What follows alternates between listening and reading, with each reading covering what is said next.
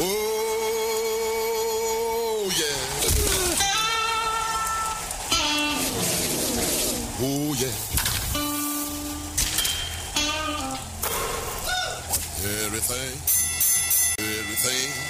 Everything gonna be all right this morning.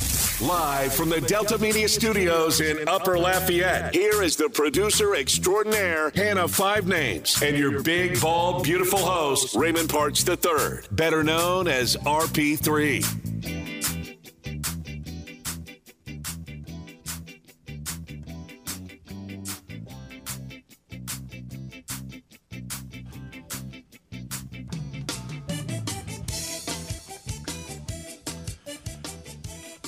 Welcome back to RP3 and Company. Holiday weekend in the books. Hope you had a tremendous weekend, few days with the family. Brought in Christmas in style. Hopefully Santa brought you everything you asked for. Woo! Good to be back. I'm the big, bald, and beautiful one, Raymond Parks III. Of course, I'm joined inside the illustrious and warm game studios by Miss Hannah Five Names. We got a good show lined up for you today. Getting back on track for the week. It's a short week once again because we're only on Tuesday, Wednesday, Thursday, Friday. Then we're off again next Monday because of New Year's. But we're going to get everything jam-packed in for you today. 3 guests. Our old friend Brett Chansey from the Locked On Astros podcast will join us. What are the Astros still to do? Is there anything left for the Astros to do? They've been quiet. Had some of their bigger stars leave in free agency. Are they done? What's the status on Yuli Gurriel? Is he going to come back? Is he not? Also, can he make heads and tails of the Carlos Correa situation? One team has problems with his physical.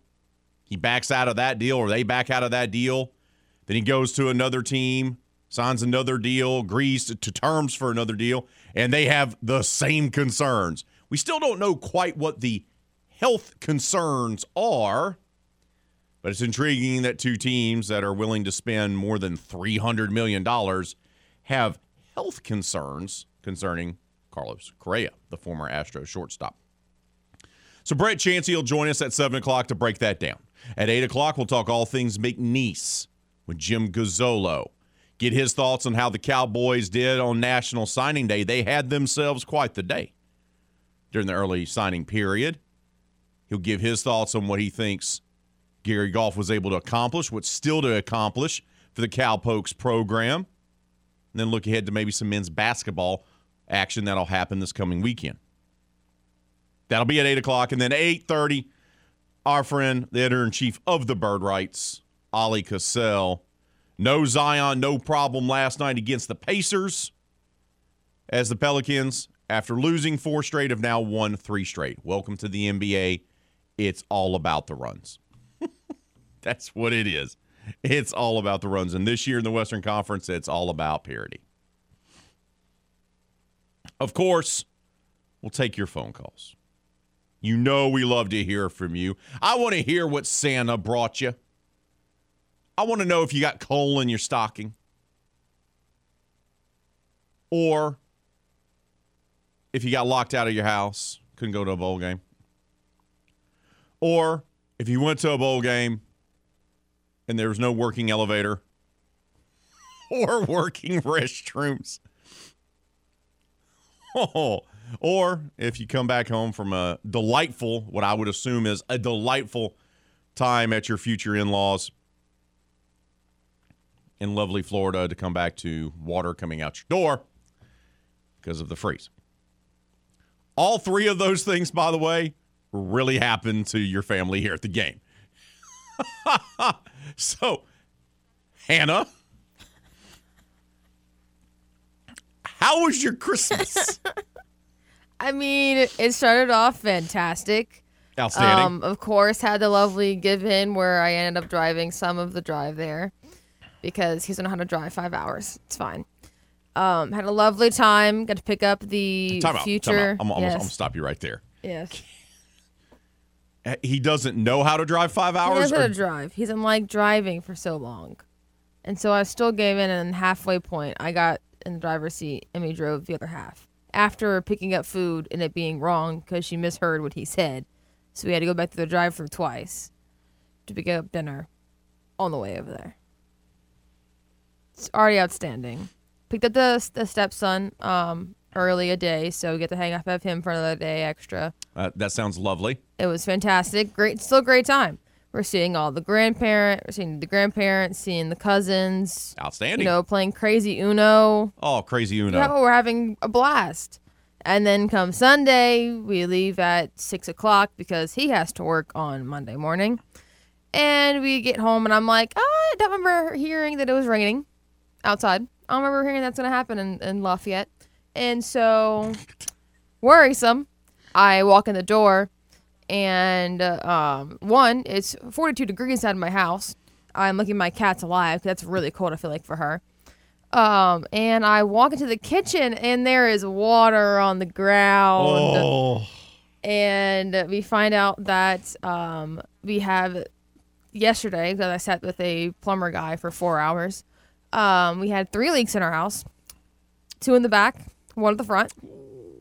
I now have a hole because there's water shooting up the wall in the laundry room. Yeah. So there's a hole right now that's covered with plastic so the cat won't get in, because I found the cat at one point inside of the box spring yesterday. Couldn't find her. Found her.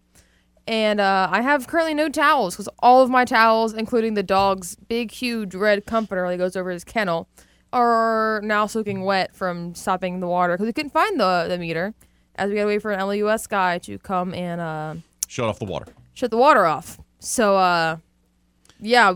So, first of all, why didn't you say something about your towels? I could just take it home, wash it, and dry them today, and you'd have them to go back home with you. Yeah. Okay, but we'll dive into that later. But they fixed the problem. Yes. The pipes are now fixed. Yes. There's no more water gushing in your house, and the animals are okay. Yeah. And you didn't lose anything? Nope. There we go. Just some sleep. There we go. Didn't go to bed till about 1. We had to get up at 5:30. It was a great time. So you come home to that on Sunday.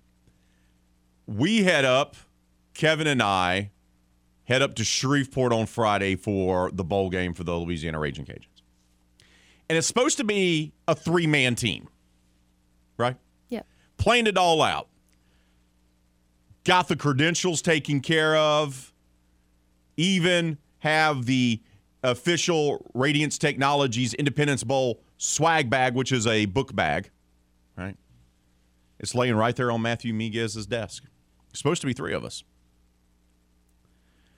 So I get a text from Kev Friday morning. Now, mind you, freezing conditions, so we're going to leave a little bit early to get in case we run into any bad weather, in case there's, in case they did get rain and icy roads, because we're traveling 3 hours essentially north to go to Shreveport.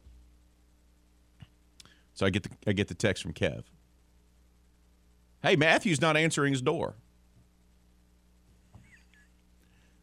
Our boy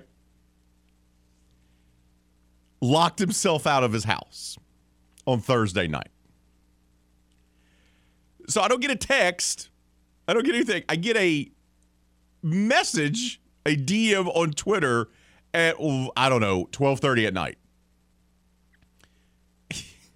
Saying, I'm not going to be able to come to the bowl game tomorrow. And I go, why?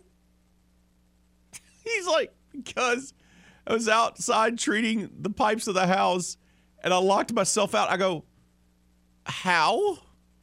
So he installed these new smart locks. And the only way that you can do it if you don't have your key is to use an app on your phone. But guess what? He and his wife both left their phones inside the house, their keys inside the house. So our boy was locked out of his house on Thursday night. And I'm just thinking to myself, how do you not have a hide a key? How do you not have how can you not climb through a window or some sort of thing to get back into your house where if you don't have your phone, you can't get into your house? Like that's the thing I'm still trying to wrap my brain quite around because I'm the old man and I just go, what? And Kevin felt the same way. He's like, what? But our boy had to miss going to the Independence Bowl because he locked himself out. Didn't have his phone, didn't have his keys, had to get his dad, and had to spend the night at his dad's until he got a locksmith to come to let him in the house for the holiday weekend. He got back in, though, that morning on Friday morning, but we were already into Alexandria.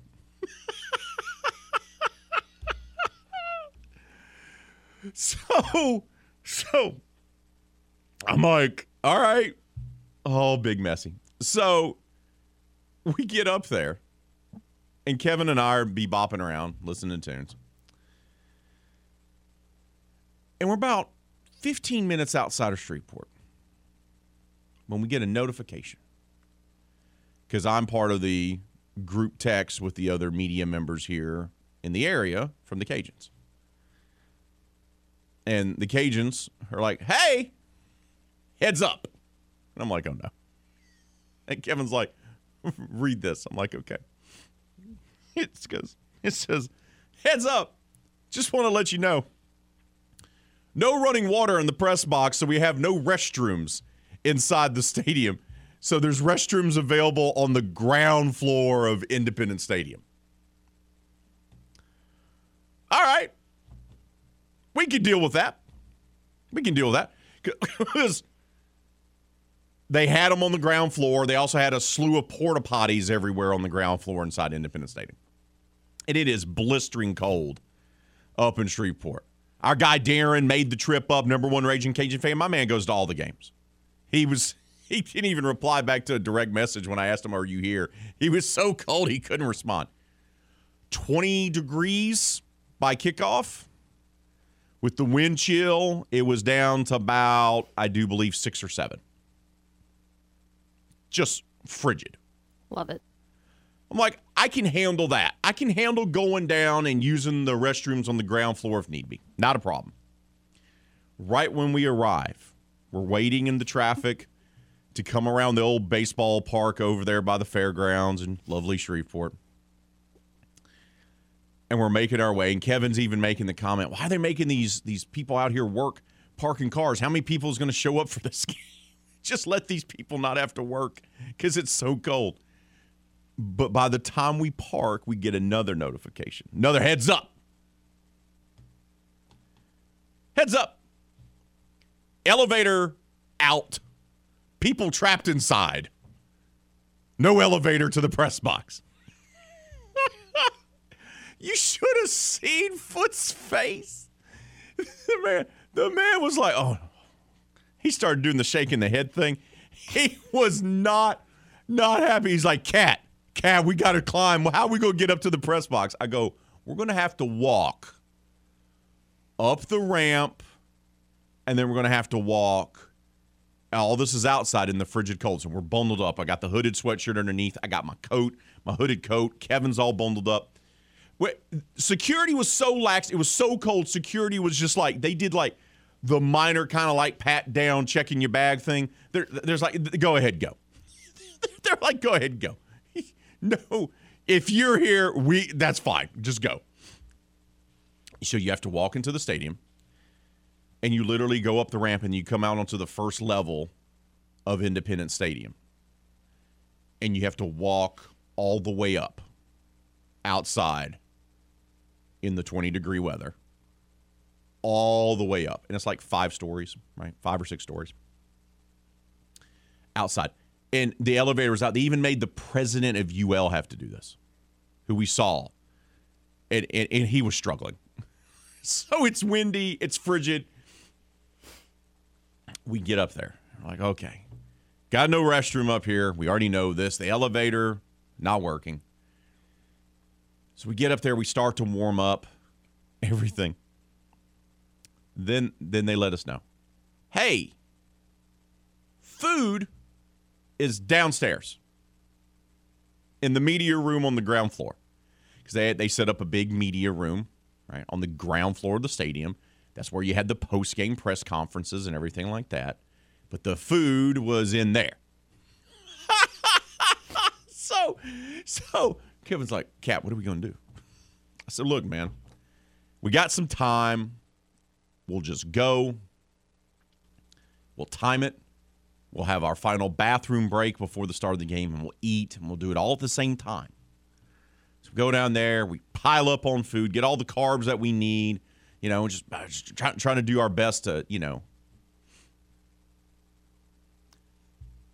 we make the climb back. And our guy, footsie, it was a struggle. It was a struggle for our boy.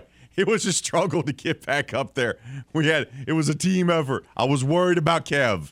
I was worried about Kevin making them stairs. We get back up there. About 5 minutes later, there's a whole group of us, like a whole caravan goes down to eat and use the restroom and then go back up. They're like, oh, by the way, we brought some food up for y'all.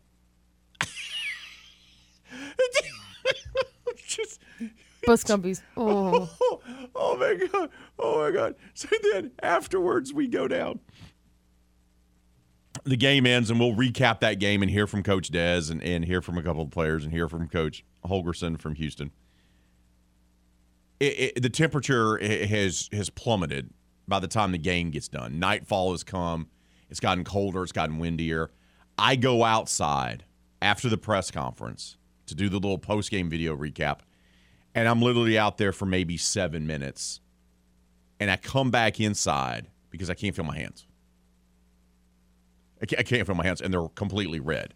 Thankfully, shout out to Dan McDonald. He had hand warmers. He gave them to me, and I drank some hot cocoa and just put my hands around the cup and did that to heat up my hands. It was awesome. But, hey, I had a great time. Look, it was a bowl game I will not soon forget, an experience with Kevin that I won't soon forget. I was worried about our boy. I mean, I struggled, but I was worried about our boy. He was using that handrail a lot coming up them stairs a second time. He was like, oh, no. He goes, no, none of this.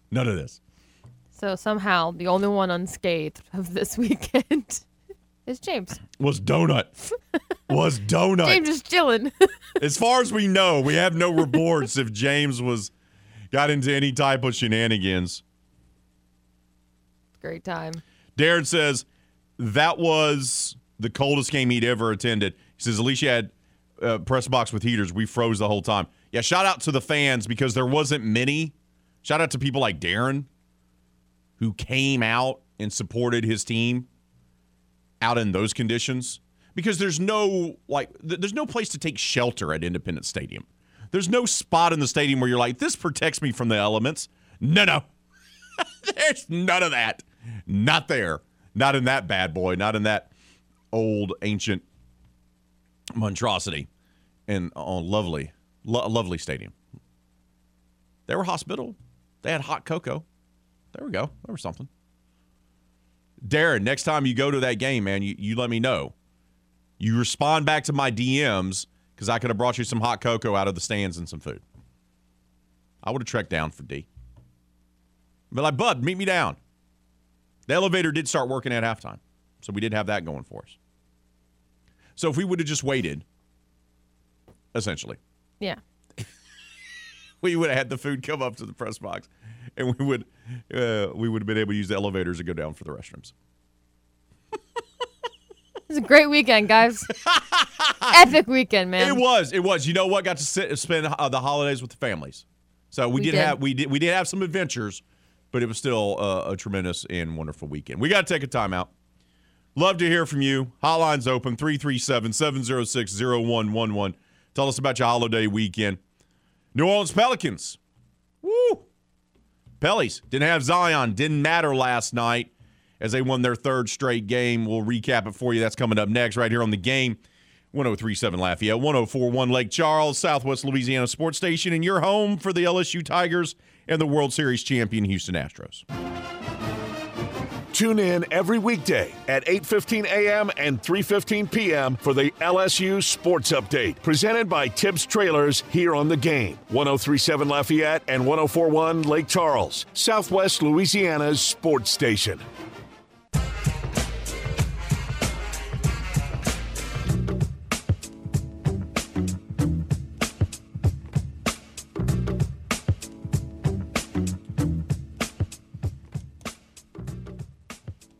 Many of you got a Alexa or Google Home speaker, a smart speaker, probably underneath your tree this holiday season. Guess what? That bad boy is going to help you control the lights in your house, your thermostats, and so much more. But did you know they can also play the game? That's right. 103.7 Lafayette, 104.1 Lake Charles. Just ask your Alexa or Google Home to play the game, Southwest Louisiana. That's it. Ask it to play the game, Southwest Louisiana. It's that easy. So do the smart thing and have the game 103.7 Lafayette and 104.1 Lake Charles with you at your office, your home, and everywhere you go. Poll question of the day we will be unveiling here in a few moments. But let's talk a little New Orleans Pelicans basketball. They had that great 7-game win streak, did it primarily without Brandon Ingram. Then they hit a 4-game skid. You're like, team's still a work in progress. Western Conference is a work in progress. Doesn't feel like there's a dominant team out of the conference this year. Lakers are down. Warriors are on the struggle bus. So not a lot of difference between the team that's currently first in the standings and the one that's maybe 5th or 6th. Really, at this point in the season, there really isn't. And the Pelicans are still trying to figure things out. Well, they've put together a couple of wins. And last night, they took down the Pacers 113-93. Third straight win for the Pels now. They improve to 21-12 overall. And they're an impressive 14-4 inside the Smoothie King Center. And last night they got a win against, let's be honest, an average Pacers team. They're 17-17 overall this season. But did so without some of their best players. No Zion Williamson. No Brandon Ingram. No Herb Jones. This team is still not quite healthy. Yet, they got contributions by the other guys. No Trey Murphy either. So no Zion, no Brandon Ingram, no Herb Jones, no Trey Murphy III. Kind of a skeleton crew in NBA terms. Yet they had guys step up. Najee Marshall, who's really thrived in his role as the team's 6th or 7th man. He gets put into the starting lineup. Leads the team with 22 points. Valanciunas, man, he's been so good, so reliable to start this season. 10 of 18 from the field. He chips in 20 points, pulls down 12 boards, rather. They get 15 from Jackson Hayes. That's a name we haven't called in a while for the Pels. Jackson Hayes not only contributed, but Jackson Hayes started. 15 points, 9 rebounds, nearly had himself a double-double. And C.J. McCollum, the floor general, gives them 19. They only played 5 players off the bench, but even got contributions from Devontae Graham, who scored in double figures. This is the type of game that's always a good sign. You were out with 4 starters, minus 4 starters in the lineup, and you still comfortably win a game by 20 points. Now, Indiana's not a world beater, but they're not one of the worst teams in the NBA. You still beat an opponent by 20 without 4 of your starters. My big question mark for this team, and mainly centered around Zion to begin the season, but now it applies to the whole team. Can this team be healthy enough to make a run? And I don't know that answer. As it stands right now, the Tuesday after Christmas, I'd say no. This is a promising sign. This is a good sign. Don't get me wrong. The fact that you had guys like Jackson Hayes and Devontae Graham and Najee Marshall all kind of step up and help carry the load to get them a win, that's a great sign of this team having the right amount of depth it needs for a playoff run. But it's all about chemistry. It's all about finding those guys and working together. The more time Brandon Ingram misses for this toe issue, you're going to have to figure out how he can be incorporated back into the lineup. Zion's missing time now. So they have the talent. They obviously have depth, which is a huge asset. And they have a young coach that gets his guys to play hard. But will the team chemistry there? They seem to get along. That they do. Make no question about it. But figuring out how all these guys are going to play together on the floor when everyone is healthy is going to be the big hurdle for this team. And the second one, in my opinion, is can this team stay healthy? Because it hasn't been that way all season. Don't forget, last season, they didn't have Zion. This season, they've played, 5 games together? The starting lineup? That's it. That's all. We're 33 games in. There's only been 5 games where B.I., Zion, Valanciunas, CJ, and Herb have all played together. You're starting 5. That just doesn't happen overnight. There's going to have to be an adjustment period of everyone getting back into the flow of things and figuring it all out. Great sign last night, getting the 20-point win at home against an average NBA team when you had 4 starters out. Make no question about it. But still got questions about this team. We got to take a timeout. When we come back, unveil the poll question of the day. We're going to talk a little New Orleans Saints football. Yeah, they played back on Saturday, and guess what happened? They got themselves a win. Back-to-back wins for the first time this season. Let's throw a parade for the black and gold, shall we? We'll talk about that. Dive into that next right here on The Game. 103.7 Lafayette, 104.1 Lake Charles, Southwest Louisiana Sports Station, and your home for the LSU Tigers and the World Series champion Houston Astros. You know how some fellas don't care how they look? I mean, a few of you are rocking sweatpants that haven't been washed in days. Ew. Not to worry, my dear unkempt friend. RP3 & Company is a judgment-free zone. Hell, sometimes these guys don't even wear pants. I would like to extend to you an invitation to the pants party. Excuse me? The party. The pants with the pants. Party with pants. Now back to the hopefully fully clothed RP3 on The Game. 103.7 Lafayette and 104.1 Lake Charles, Southwest Louisiana's sports station.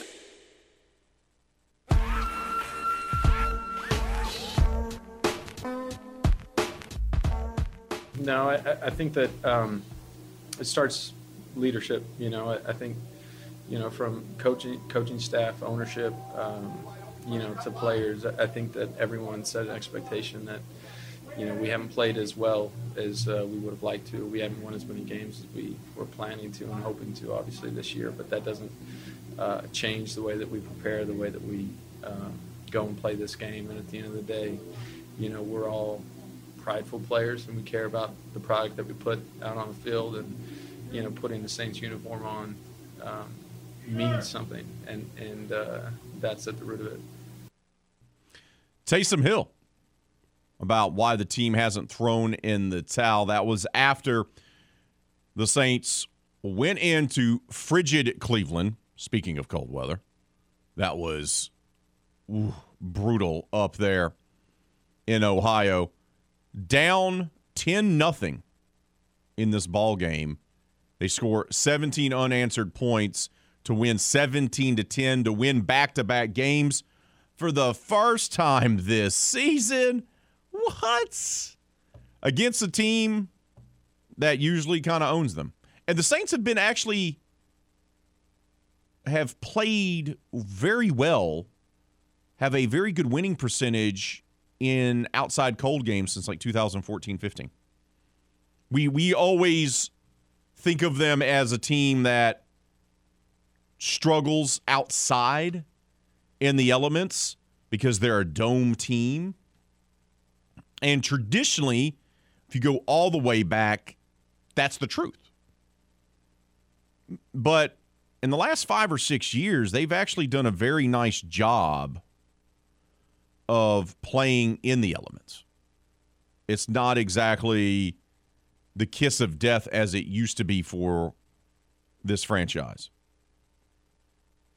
Courtesy of Ross Jackson, our friend, if you include today's win in Cleveland, the Saints are now 5-1 since the start of the 2014 season when in outdoor games in which the temperature is 40 degrees Fahrenheit or less at kickoff.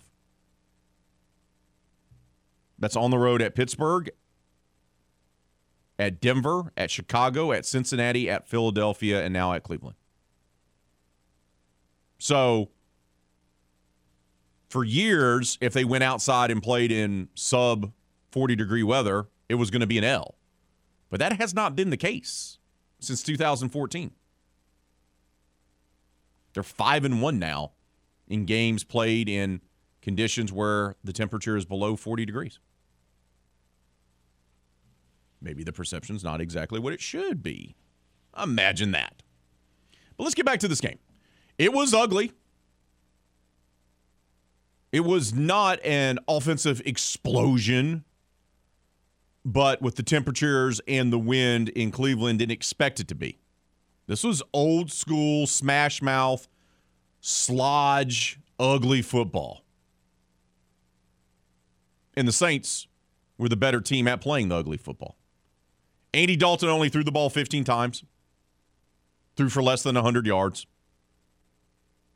had an interception. But Deshaun Watson was actually not that much better. They actually threw the ball 31 times, Cleveland did. Ooh. In those conditions? And Deshaun still hasn't found his way back to being a starting quarterback in the NFL. I warned everyone. Everyone said, hey, this is a done deal. And when the Saints were flirting with getting Deshaun Watson, this guy's going to have to shake off the rust. That's what I said. And sure enough, you're seeing it in real time. He has not been good. He's not going to be because he hasn't played football in a couple of years. Saints, though, were committed to running the football, and, man, they did that. Kamara, 20 carries. Taysom Hill got 9 carries. They rushed for 152 yards in this ball game. Defense played well. Yeah, Nick Chubb nearly got 100 yards on the ground, but that was it. That was really all of their offense. It was an ugly game. Former LSU Tiger Grant Delpit got an interception for Cleveland. Daniel Sorensen, we haven't called his name at all season long. Backup DB and special teamer. He got himself a pick in this game. Will Lutz made a field goal in the terrible conditions. But they did enough to get the win, and they did a nice job of game planning for running the football. Running the football. That's what they're built for. That's what they're good at. And Alvin Kamara talked about that game plan for them to go into Cleveland and just run the football over and over and over again. Yeah, I mean, you come into a game like that knowing what the conditions are going to be in, and obviously, you know, we came in like, all right, we're going to run the ball, and when it permits, we're going to throw it. You know, it's just kind of like you use your common sense out there. It's not really like a big strategic thing where we talk about it all week. Like, it's just, hey, if the wind is in our favor, we're going to throw the ball. If not, we're going to run it. You know what I'm saying? It's kind of like one of those things. Taysom was effective as well. Ran him 9 times in this ball game. Look, you don't need to run Taysom Hill 25 times in a ball game to win. You just need to utilize the fact that he's a load. He's like 235, 240 pounds. It's a big dude. You think he's easy to tackle? No. You think he's going to be easy to tackle in frigid conditions? No. They actually utilized him the right way, and Taysom talked about he and Kamara being able to wear down the Browns' vaunted defense. Yeah, I mean, look, I think in a game like this, when you can line up and they know you're going to run the ball and you can still run it successfully, man, that's a good feeling as an offense. And I felt like up front, receivers, everyone, man, they had the right mindset going into this game. And those guys, won us the game. And, Alvin and myself were beneficiaries of those guys doing everything they needed to up front to allow us to run the ball. The defense, they gave up some yardage to Chubb for sure. But they did a nice job. They frustrated Deshaun. And when it counted, they made plays. And Carl Granderson, kind of a veteran journeyman on this team, he came up with a game-sealing sack late in this ball game, and this is what happened on that play. To my linebacker, he needed some help out there, so I went to go help him out, and then I fell back in the rush. And then, Marcus Davenport did a wonderful job keeping containment, and that allowed the quarterback to step right into me. So I had to get him on the ground to end the game. So guys kind of picking each other up. Look, we have been critical of how Dennis Allen prepares this team. We've been critical on how he coaches this team, how he doesn't make adjustments during game day. They do play hard for him. We've said it. It's not necessarily an effort thing, with the exception of the tackling, where you had about an 8-game stretch there where you're like, these guys don't tackle. But for the most part, they kind of play hard for him. It's just always been the execution, right? You can tell they're not prepared properly. And I've brought this up before that it feels like he's struggling to connect with the veterans and getting the veterans to carry the load and do what they need to do, where the younger guys have been the ones that have kind of thrived under Dennis Allen's coaching. The older guys have kind of regressed, which is an interesting dynamic with the Saints. But everyone chipped in a big way yesterday. Saturday. Holiday weekend. But now they have to go to Philly. Temperatures won't be as bad. That Arctic storm that came through the United States has left. We're going to get actually a bit of a warm front coming through this week. So it won't be sub 40-degree temperatures in Philly. But the Eagles, without Jalen Hurts, suffered a loss over the weekend to the Dallas Cowboys. They're going to be looking to get back on track with a win. And they already have to turn their attention to facing Philly, who is projected to be the number 1 seed in the NFC for the playoffs. And Dennis Allen was asked, hey, now you got to start turning your attention. Jalen Hurts, Gardner Minshew, not for sure who it's going to be this coming weekend. Will Hurts be able to come back and play or not, or will it have to be the backup and former Mike Leach coached quarterback, Gardner Minshew? And this is what he said the big difference is between the two. We're in today putting the plan together for Philly, but look, I thought Minshew did some really good things in the game yesterday against Dallas, and so look, I think we have to prepare for the offensive scheme, number one, and really it starts with their ability to run the football, and then we've got to understand who the weapons are they have on the outside and how they can attack us in the passing game with those weapons on the outside. But certainly, kind of two different style quarterbacks, but yet both have had success in that offense. I mean, they scored 34 points yesterday against Dallas, so didn't seem to be much of a challenge for them in terms of getting some offense. So that'll be the next roadblock for the Saints. To go on the road, they're going to be playing an angry Philly team who's going to still be steamed for losing to their arch rival, the Dallas Cowboys. Not exactly the time that you want to play them. Not exactly the time that you want to play them. But that's where the Saints find themselves. And with 2 weeks to go in the regular season, believe it or not, the Saints are still in the hunt. Believe it or not. Unbelievable. 6-9, they're still in the hunt with 2 weeks to go. We got to take a timeout.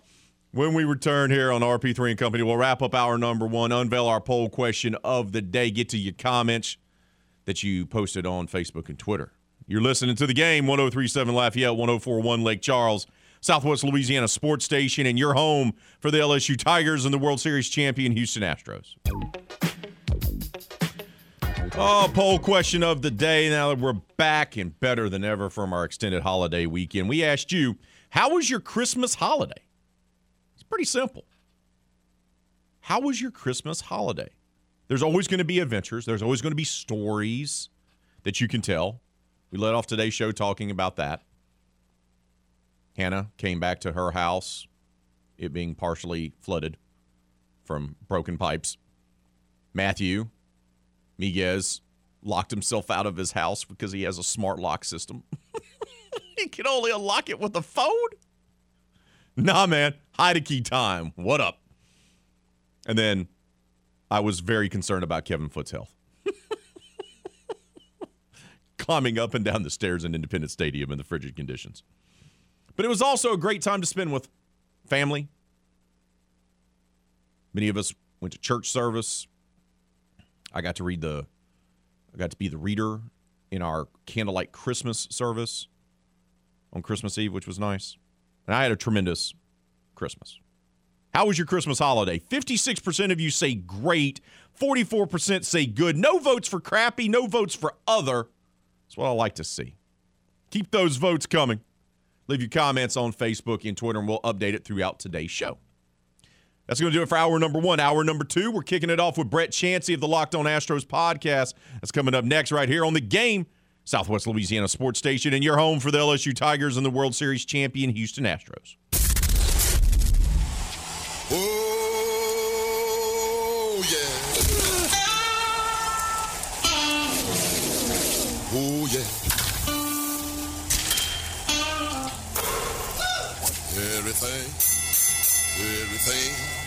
Everything gonna be all right this morning. Live from the Delta Media Studios in Upper Lafayette, here is the producer extraordinaire, Hannah Five Names, and your big, bald, beautiful host, Raymond Parks III, better known as RP3.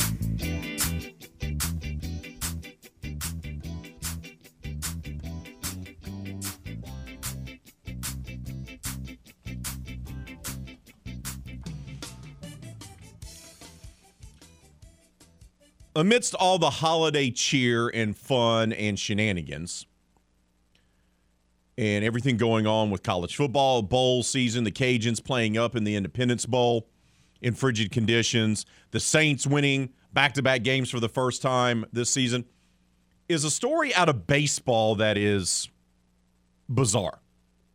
Carlos Correa, the former All-Star and Rookie of the Year for the Houston Astros,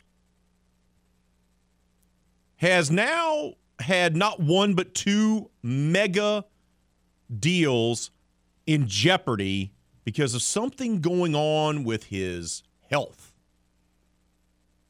He signs the record-breaking 13-year, $350 million deal with the San Francisco Giants, or at least agrees to it.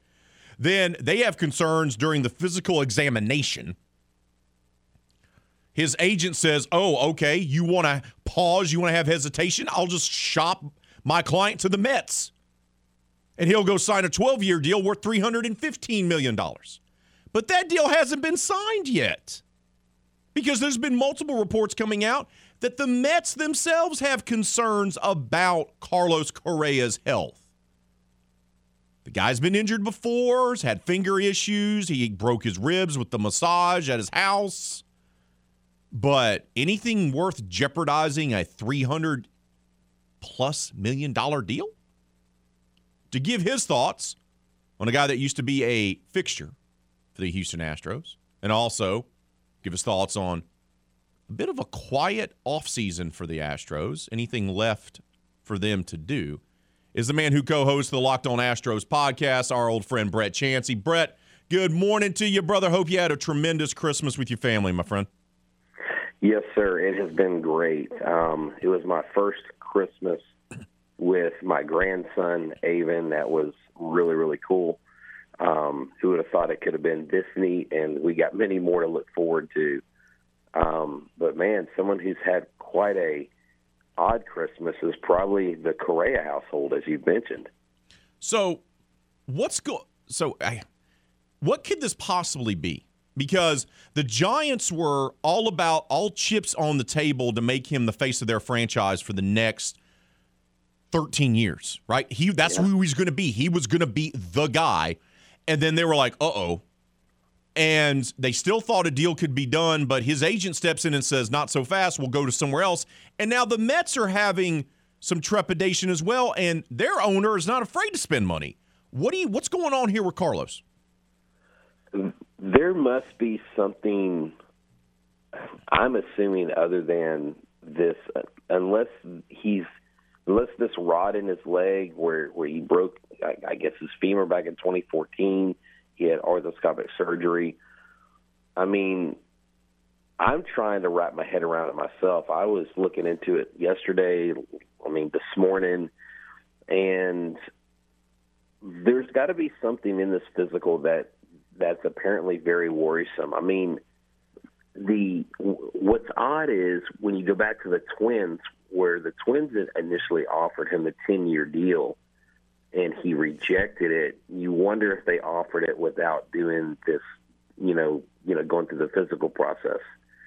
And when the Mets had it, it was almost like Boris knew the Giants were going to balk, and he kind of had this Mets thing, I think, already in the works, because I don't know if Carlos really wanted to go to San Francisco. I mean, if you remember, if I can make a football analogy, if you remember when I believe Eli Manning was drafted by the Chargers, and his dad's like, well, my son's going to play for the Giants. He's not going to play for the Chargers. I was wondering if it was like not buyer's remorse, but player's remorse, like, oh, crap, I don't want to play in San Francisco if I could play in New York. But there's got to be something in the physical that we're not seeing. I don't know if it's the back, because that hasn't been reported. But to me, it seems like there's something that's there that they're not telling us. Like someone's not being 100% with us, because it's odd that the Mets would also be balking. So it's got to be several different things in there that we're not aware of. And the thing that pops in my mind, and once again, we don't have the answers because you're correct. Somebody's not being honest because it's just being told in vague terms why the Giants decided not to go and finalize the deal the day they were supposed to have the press conference. They had hesitation, right? And now the Mets, who swooped in and were like, oh, not a problem. Here's $315 million in only 12 years. And that deal still is yet to be signed. It has to be the length of the deal is what pops in my mind, Brett, that they're concerned about some type of condition that's not going to allow him to play for the length of the contract. That's the thing that pops right into my mind.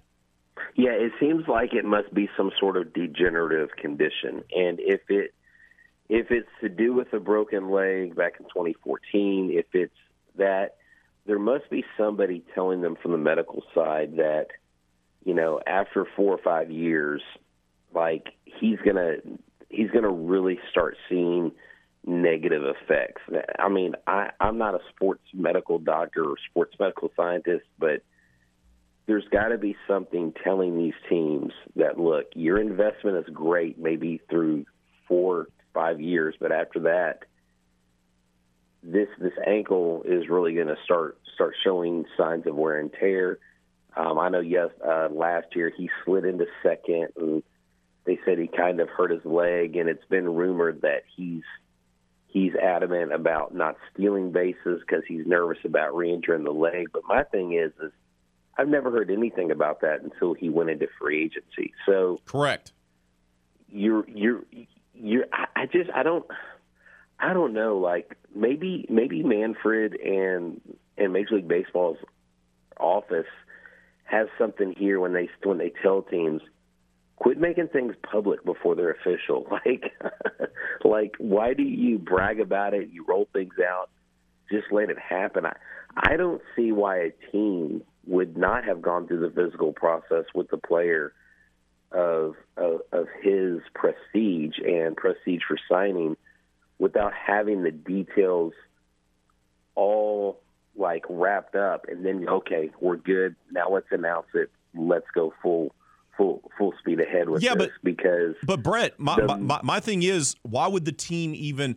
I think the teams are caught off guard because maybe not in the Mets case, but in the Giants case, why would you think there's something wrong long term with a 27-year-old?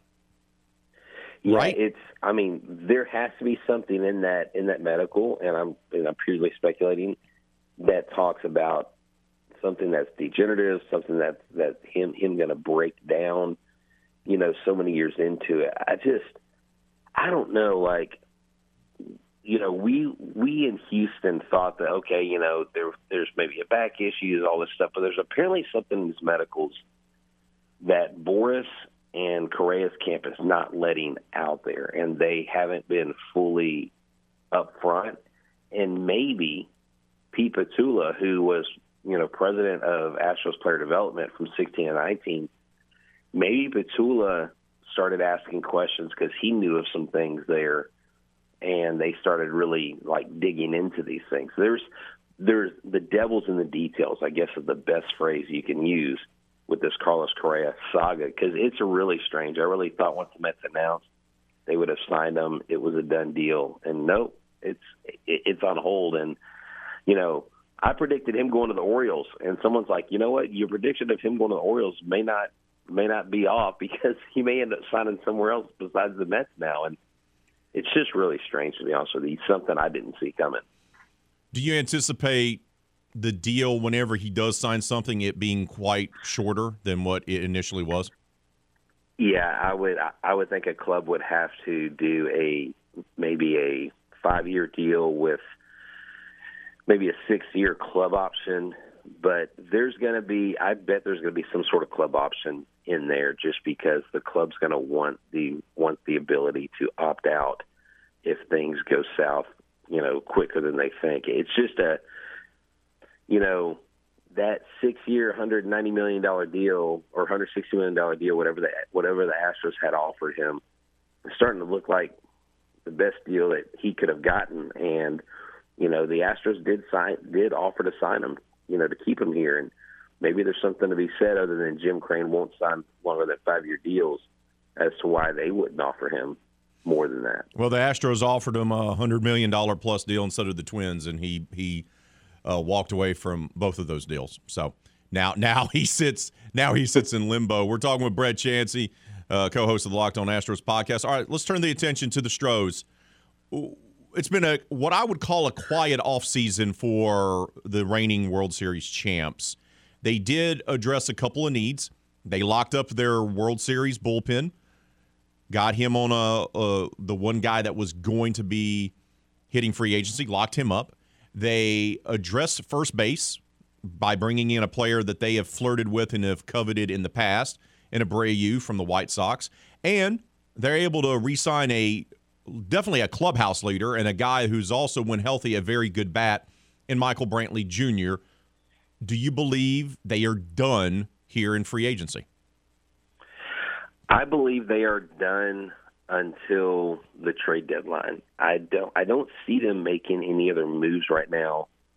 All the prospects to quote unquote upgrade the catching position. When I say prospects, guys that they were eyeing, guys they were targeting, all pretty much coming off the board, except for, I don't know, I don't know if Barnhart has signed, but to me at this point, the Astros stand pat. They have $20 million in cap room to be able to do something significant at the trade deadline. They have plenty of young outfielders that if they shine in AAA or if they come up and have, some really good at-bats here in the major leagues, they've got trade pieces they can trade. And I don't know who those would be.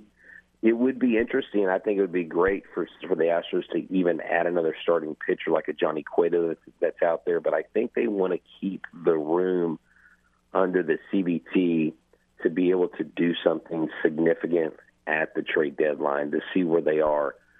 But I'm completely fine with the Astros with where they are. They addressed, the left field. They addressed the first base situation. And they're clearly going to have Diaz or Lee as the backup catcher going into 2023. I think they'll be fine. I know people in the offseason think that you have to spend the most money to win, and that doesn't always equal success. What about bringing back Yuli Gurriel? The only way you would bring back Yuli Gurriel is on a limited role because of the signing of Jose Abreu. He is at the point in his career, 39, where it doesn't make sense to make him a utility player, even though he did come up a third baseman. He hasn't really played second base. And he wants a multi-year deal. Now, he just hired Jose Abreu's agent. That doesn't necessarily mean he comes back to the Astros, but it means that he's really trying hard to get a 2 or 3 year deal. And I don't think the Astros are going to be willing to offer him that. I'm thinking the Astros may offer him 1 year, but it would be a reduced role. It would be a utility role. And even then, if you're looking at defensive metrics, it wouldn't make sense to sign him to a deal where he's your utility player when you have David Hensley and you have others. You have also Mauricio Dubon on the payroll who can fill a utility role. If you don't bring back Yuli, that only leaves what? 2 guys from the first World Series title from 2017 and Bregman and Altuve left, correct? And you have Lance McCullers Jr. That's true, because you brought him back. That's right. Right.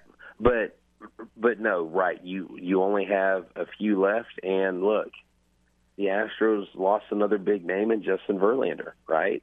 But what do we see the Astros do? They just basically reload and go out there and play baseball, and hopefully they can run it back. And that's why you brought Dusty Baker back. That's why you show confidence in your club and not going out and spending money. The puzzling thing is, Jim Crane said, we're going to spend, we're going to go through the CBT, we're not holding back, but yet he hasn't done that. And while I'm not saying you have to go spend, it is odd that Crane would say that publicly but not reach that threshold or go through it and make some moves. And that's where I think some Astros fans are worried about the quote-unquote lack of moves that they've made. Not that they haven't spent the money, but that the owner said, we're going to spend the money, we're going to go out and do this, and they haven't actually done it. So you wonder why that statement was made, and if the trade deadline is that time where he kind of breaks the bank, does he make another Verlander type, mega deal at the trade deadline? But to wrap up the conversation, Brett, he's never been one to spend a ton of money. Even his own star players, he re-signs on what is, relatively speaking, affordable deals for the team, right? So in his mind, he'd be like, well, I'm spending money, and his offer to Verlander may have been what he views as a lot of money, and Verlander was like, well, that's not nearly enough money. So it could just be a guy's perception of spending money is really different than what the fans' perception of spending money is. Oh, no, exactly. And that's, for me, I'm perfectly fine with it. I'm just, taking a temperature of the fan base right now. That's when I have conversations with people, ask them, hey, how do you feel about the Astros offseason? They're like, well, didn't Jim Crane say he was going to spend all this money? And I'm like, well, he really did. He really did spend quite a bit of money. I mean, they are a top 10 payroll. This illusion that you have to be in this ridiculous, you have to break into the tax bracket where, like, what Cohen, if they sign Correa, will be on the hook for like $112 million tax. Is just unreal, and that's barely over 2% his net worth. So Cohen's like, yeah, whatever, it's chump change for him. But the Astros, just stand pat with them, go into spring training with what you got, believe that this team is poised. I mean, look, the Yankees spent a lot of money. They re-signed a player for a long-term deal. They got Rodon. But the pitchers they have on that staff are all 0-6 against the Houston Astros in the playoffs. I think I'm okay with where the Astros are, and I'm very confident in their standing, in their preseason predictions of being the favorite to win the American League and get back to the World Series. Yeah, and I think, just to follow up your point, Brett, there's also maybe just a little concern that the two guys that you brought in, that you made sure to sign this offseason, are two guys that are on the tail end of their careers. You didn't get any younger in left field. You didn't get any younger really at first base. And your catcher position, it didn't get all that younger either. So that's the only thing, right? I mean, but if you're the Stros, you look at that and you go, hey, you know what? We're trying to win back-to-back here. We don't care what these guys are going to look like in 2 years. We only care what they look like in 2023. Yeah, and I think that's what Crane is thinking. I think Crane is in a win-now situation. And we had David Sampson on the show, former Marlins president, and he said, the Abreu deal was probably like, look, we want to pay you 2 years for $60, but because we're not willing to do that, we're going to give you this 30-year. Basically, consider this contract 2 years for $60-something million, and then the third year is just icing on the cake and bonus.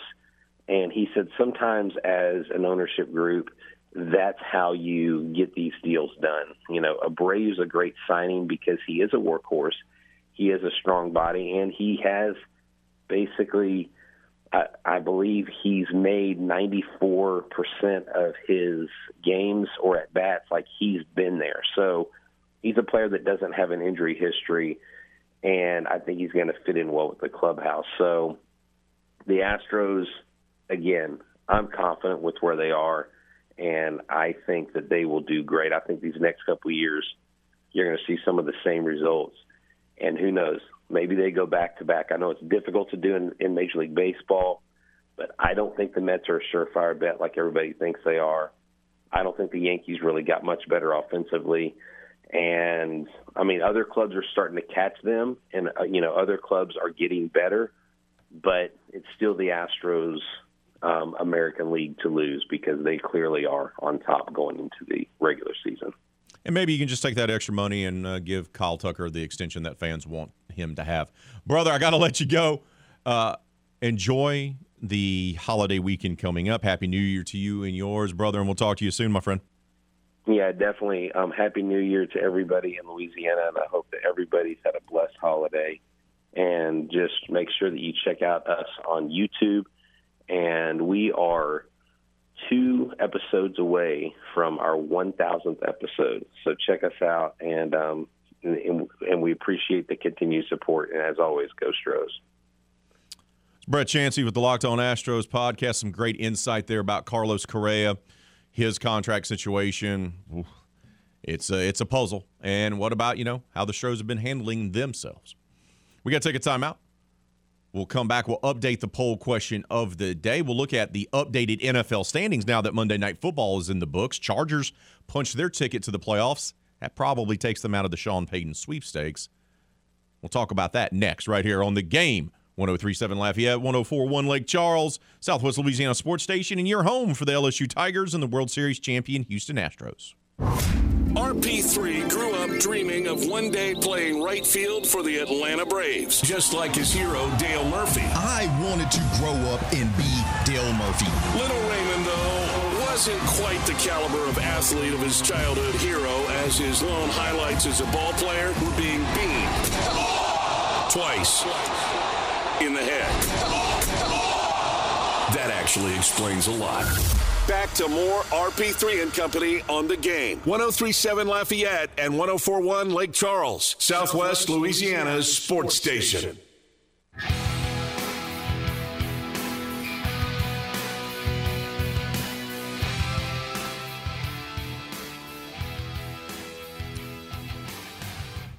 Man, the folks over at Lafayette Marble and Granite, Chris and his team, they do a tremendous job. Look, they handled the bathroom remodel that we had a few years ago at our house. They had the exact marble that my wife had been looking for. I can't tell you how many different places we went to. And she was not happy until we went to LMG. And then she found the exact marble she wanted. And then the customer service was even better than their selection. Look, they want to have the opportunity to earn your business, and trust me, earn it. That's exactly what they're going to do. You've heard me tell you before. They have more than just show-stopping marble countertops for their kitchens, bathrooms, and man caves. No.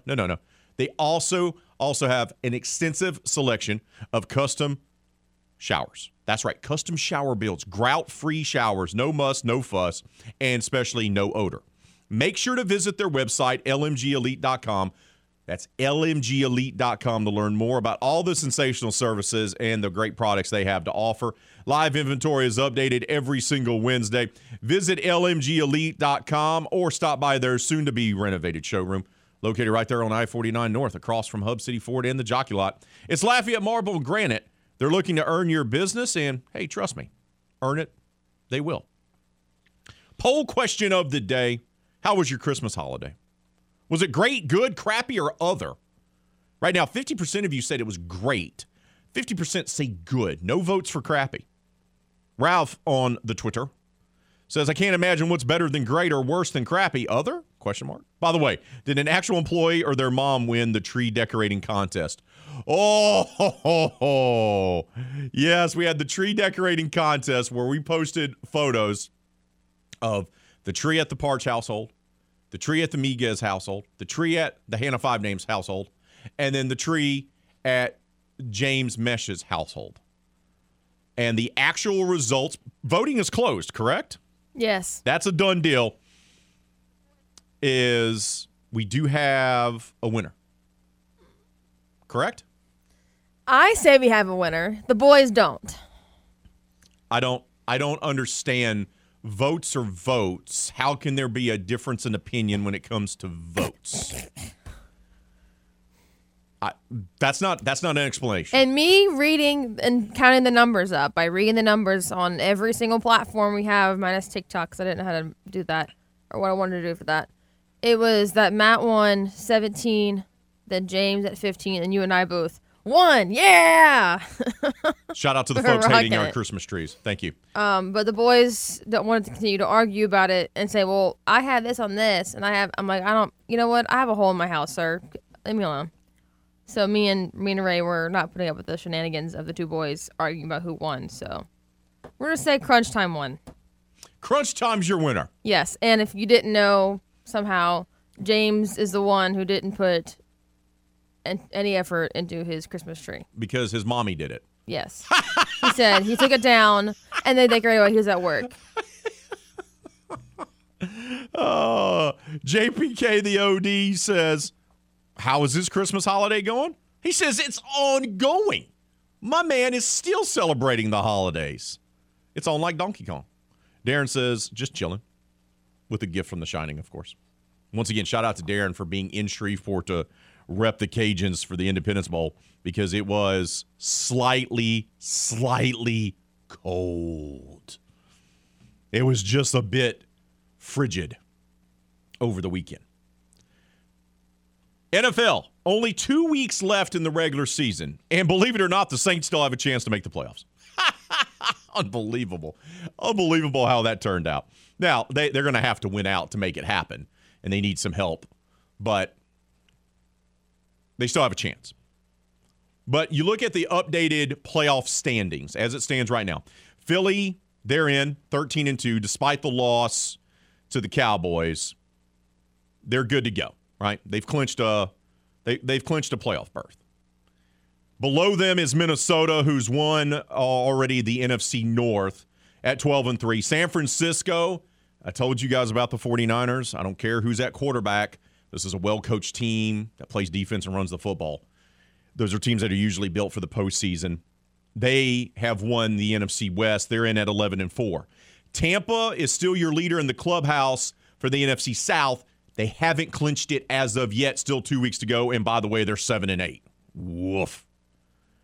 Dallas, they're a wild card team. But I have questions about the Cowboys. They fought and they took down Philly. Great win for them. Jalen Hurts didn't play, though. Just want to point that out. But do you believe in Dallas to go on the road and win a wild card game? Is that what you believe? I don't know. I just don't know. And as Ralph pointed out on Twitter, hearing that Jerry Jones is really afraid of losing a chance to hire Sean Payton, if McCarthy goes one and done in the playoffs, he's going to make a big push. I believe that as well. If Dallas goes one and done, they're eliminated in their first playoff game. Is Jerry going to mess around? I don't know. Still in if the playoffs began today. Giants at 8-6-1, Washington 7-7-1, and now Seattle 7-8. The Seahawks have the tiebreaker over Detroit based on head-to-head win percentage. The Lions did not do themselves any favor after getting trucked over the weekend. They still have a chance. They're 7-8. But in the NFC, Seattle, Detroit, Green Bay are all 7-8 and all vying for essentially that final playoff spot. Don't forget this year, it's 8 teams out of each conference. The top seed gets the bye, so it'll be 2, 8, 3, 7, right? Am I doing the math right there? Yeah. Hold on. I was told there'd be no math.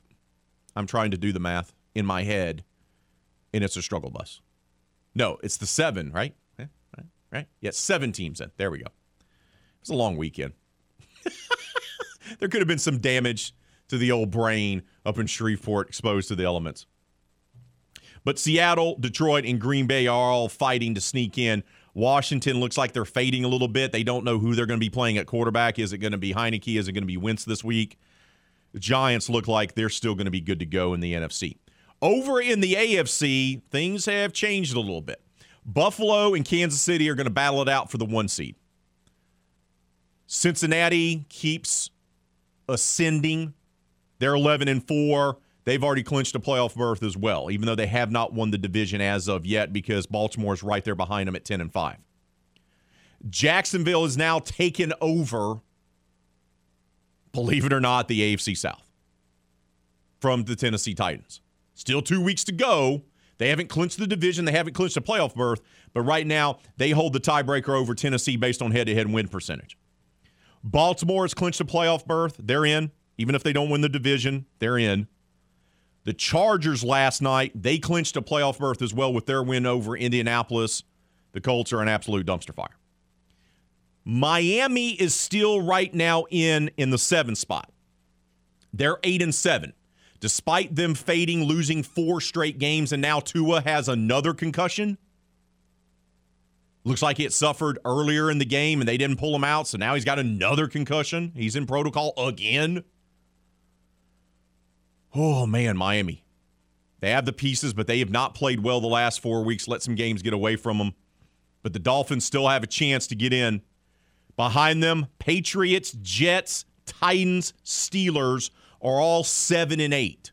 So these final 2 weeks of the regular season, man, they're going to go a long way to determine division winners. They're going to go a long way to determine who's going to get into the postseason, who's not going to get in. Can't wait. Got to love the NFL. We got to take a timeout. When we return here on RP3 and Company, we'll shift back to college. Raging Cajuns come up just a little short of beating Houston in the Radiance Technologies Independence Bowl. We'll recap it for you. That's coming up next right here on The Game, Southwest Louisiana Sports Station, and your home for the LSU Tigers and the World Series champion Houston Astros. RP3 came to the station this morning to do only 2 things. Kick some ass and drink some beer. Looks like we're almost out of beer. Well, it's kind of early for the latter, isn't it? Probably. Maybe just a root beer. or some flavored water. Back to more kick-ass sports talk with RP3 and Company on The Game. 103.7 Lafayette and 104.1 Lake Charles, Southwest Louisiana's sports station.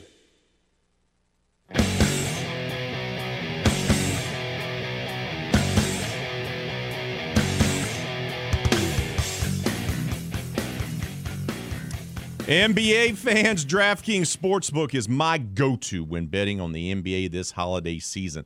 I love diving into those same-game parlays, player prop options. You know me. I love to throw a little money down on who's going to get a double-double for the Pels. Hey, with injuries being out, C.J. McCollum, Valanciunas, other guys have stepped up. That makes things far more interesting for the Pelicans right now. And look, also right now, DraftKings Sportsbook is giving Louisiana NBA fans a special gift. For a limited time, you can get a no-sweat bet on every New Orleans Pelicans game this December. This month, everyone can earn a no-sweat bet with DraftKings Sportsbook. Head to the DraftKings Sportsbook app, opt in under the promos tab, and place an eligible bet of your choice on a New Orleans game. If it doesn't hit, you'll get your money back in a free bet. That's right. You're going to get your money back in a free bet. Simply download the DraftKings Sportsbook app right now. New customers can sign up with promo code 1037GAME. That's 1037GAME and get a no-sweat bet on every New Orleans Pelicans game this December. Go to the DraftKings Sportsbook app. Opt in today to receive this limited time offer. Only at DraftKings Sportsbook, an official sports betting partner of the NBA. Must be 21 years of age to play. Physically present in Louisiana. Select parishes only. Max reward limits apply. One free bet issued based on amount of initial losing bet. Eligibility restrictions do apply. See terms at sportsbook.draftkings.com/basketball terms. Licensee partner Golden Nugget Lake Charles, and gambling problem? Call 1-800-GAMBLER. Louisiana Raging Cajuns come up short in the Radiance Technologies Independence Bowl, falling 23-16. Frigid conditions in this ball game for sure, but the Cajuns came in with a good game plan. Chandler Fields looked really good early, especially on that first drive where he completed his first 5 passes. And then threw the touchdown to Johnny Lumpkin in the corner of the end zone. Sensational throw, sensational catch.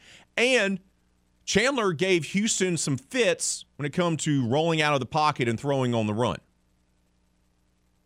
And the Cajuns were able to build up a nice lead. They get that first touchdown. And then Kenny Almendares puts on a show. You know how hard it is to kick field goals? Kick the football in sub-20-degree weather? It's like kicking a rock. It's like kicking a cinder block. And that guy went out there and kicked 2 42-yard field goals in the second quarter, and then added another one, a 32-yarder, before halftime. And the Cajuns, guess what? They were up 16-6 at the break. Did a nice job. They did a very nice job keeping Dana Holgerson's high-powered, air raid-style offense, because he comes from that coaching tree, the Mike Lee coaching tree, in check. But then the turnovers happened. And Houston made some changes, tweaked some things defensively. They pitched a shutout in the second half against UL. And the Cajuns gave up 17 points in the second half. And really the killer in this game was the fumble, the second one by Chris Smith. Neither one led to immediate points. So it's not as if the Cougars took those fumbles that Chris had and turned them right into points. But what did happen is they left points on the board, specifically with the second one. If he doesn't fumble there, they win the game. Because Kenny was automatic, even in the conditions. He would have got him 3 more points and would have flipped the field a little bit. And Houston was able to flip the field position in the second half as they pull out the 23-16 win. Cajuns 6-7. And for me, this reminds me eerily similar to Billy's first year. They were up and down. They were inconsistent. They get to the bowl game. But the difference is that team finished 7-6. And they got embarrassed by Tulane in the Cure Bowl. This team finishes 6-7, but didn't get embarrassed by Houston. They fought hard. They nearly won the game. That's the difference between the two for me. But obviously, disappointing end to the season. And, you know, for this team, it basically boiled down to them making some mistakes. But even with a disappointing loss, even when they had a game they let get away from them, and that happened a few times this year, right? Against Troy, against South Alabama, against ULM. Those are games they should have won, but they didn't. Coach Des talked about just how proud that he was of this group. You know, it's a tough way to lose it. You know, comes down to the end, and our team wanted it really badly for these guys right here. You know, this senior class is a special group, and they've done a lot for the University of Louisiana. More than what they've done on the field, they've always represented it with class, and that I'm proud of. I'm proud of this group tonight. You know, we went out there and you know, just call it what it is. You know, down a couple guys, and this group just said it doesn't matter. It's the next guy up, and we're going to go out there and we're going to fight and we're going to play. And they did that, and we had a chance to win in the end. You know, you make a couple mistakes down there in critical situations, and it costs you a win. But I've never been more proud of this group than I am right here. Proud to be their coach, and I'm excited to see what the future holds for them because I know that they've got great things ahead of them. Look, the mistakes were killer. The last fumble in particular was absolutely brutal. And Coach Des kind of went back on that again because when he was asked, you know, look, what adjustments did Houston make in the second half that kept you guys off the board? He circled back to, you know, they made their own mistakes. Well, I mean, the field position flipped a little bit. You know, I don't know if it was so much them as it was us kind of misfiring, you know. Get to 3rd and inches, and we get a 15-yard penalty, puts you at 3rd and 15. You know, you turn the ball over as soon as you get a possession going. I think more than anything, I think our offense got going a little bit. You know, and their quarterback, he's as good as advertised, played really well. You know, their offense, I think, in the first half had a hard time getting going. We were able to sustain drives, keep them off the field, and get some points on the board. 3rd quarter field position was out of whack the whole time for us. Couldn't get drives to get it out. And then in the 4th quarter, you know, you put a drive together, you go down and turn it over, you know, in the goal zone right there. And you know, those are things that, you know, I mean, when you play a team like them, you know you got to put points on the board, and you know you got to be able to sustain it the whole game. And, you know, making critical mistakes like that are self-inflicted, whether it be a turnover or a penalty that puts you in a bad position, those things are just, you know, you can't do that and expect to win. And, you know, it did cost us in the end. Mistakes really cost them. And then something interesting happened in this game. Chandler had played so well. He finished the night 17 of 25, 169 yards and 1 touchdown, wasn't sacked. He was efficient. He looked sharp. He's always dangerous when he rolls out because he can extend a play. But we got to see Zeon Chriss play meaningful snaps. And it was curious because the former Madison Prep star, the guy that appears to be the heir apparent, the future 3-year starting quarterback for the Louisiana Raging Cajuns, at least that's what they're hoping, got into the game and he started moving the offense there late. We found out why Chriss, who ended up going 4 of 6 for 25 yards, but also made some big plays with his legs, rushing for 26 yards on 4 carries, why he was even in the ball game. Yeah, I mean, so Chandler did get hurt. He came in the locker room when he came back out. You know, I wasn't putting him back in a situation that he can't go and play the way he needs to play. He played great tonight, and you know, we trust Zeon. We believe in him. These guys do too. I mean, we just there's no point putting a kid in a position where he can't go out and play the way he wants to play, and then he's really going to get hurt to the point where it's, you know, an extended period of time. Yeah, you know, offensively, I felt like we've gotten better all year. You know, we've kind of found our groove a little bit, and the quarterback plays critical, key to it. We were able to throw the ball effectively early until we got some run game going. But, you know, the bottom line is that you got to put points on the board when you have those situations, and you can't settle for a field goal a couple times in the first half. You know, those are things that, especially when you play an offense like these guys, you know they have the ability to score pretty quickly. It always puts, you know, you got to continue to put a little pressure on them. You know, getting the 3 points before half was big.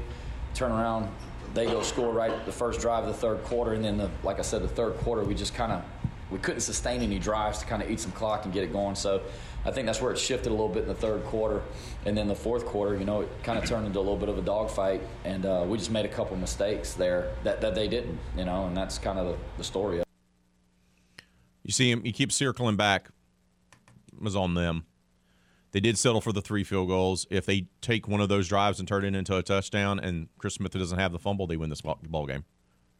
But what's interesting for the Cajuns, they fought hard. They lose, yes, but they have a great signing class, early signing period. They're going to move forward from that. But what are they going to do at quarterback? Because they are in the same position that LSU's in. LSU has Jane Daniels coming back, Garrett Nussmeier, Walker Howard, right? The Cajuns have Ben Woolridge, who they like as their starter, but he got injured and had to miss the rest of the year. Chandler Fields was the guy that lost his job to Ben. And we got to see Zion Chris, who's the future. Interesting how spring football is going to pan out for the Raging Cajuns in the quarterback room. Are all 3 of those guys still going to be on the roster for next fall? Ooh, we do live in the era of the transfer portal. We got to take a timeout. We'll wrap up hour number 2 coming up right here on The Game. Southwest Louisiana Sports Station, your home for the LSU Tigers and the World Series champion Houston Astros.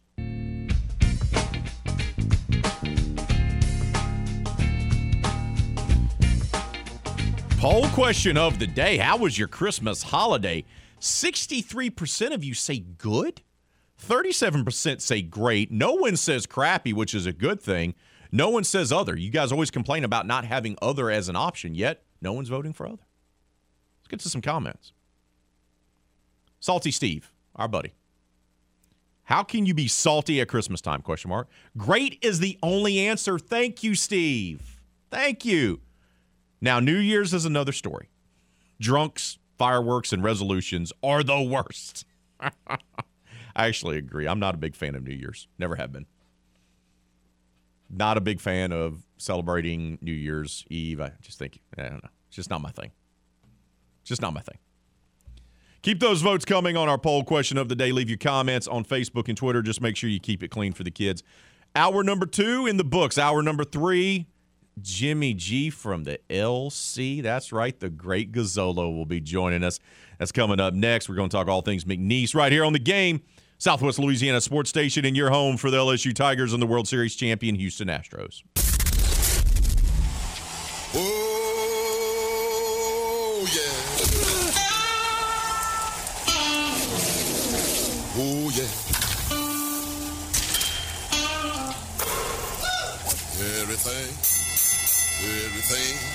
Everything gonna be all right this morning. Live from the Delta Media Studios in Upper Lafayette, here is the producer extraordinaire, Hannah Five Names, and your big, bald, beautiful host, Raymond Parks III, better known as RP3.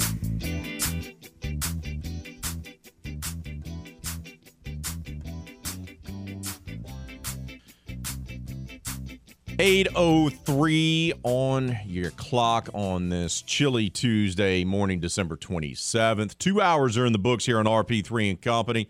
And we've had a good show so far. We've talked New Orleans Saints actually getting a win. Back-to-back wins for the first time all season. What? Nothing like giving that fan base false hope. We broke that win down in Cleveland.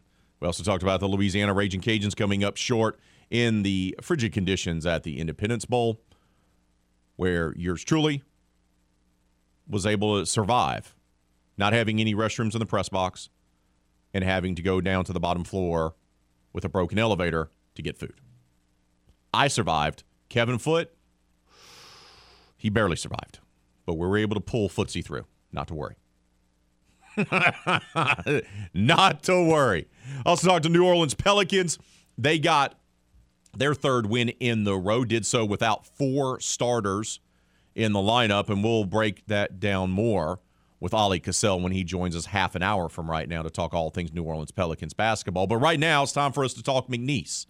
Typically, the early signing period the last 5 years since it was created has been regulated for the big boys, Power 5 conference teams.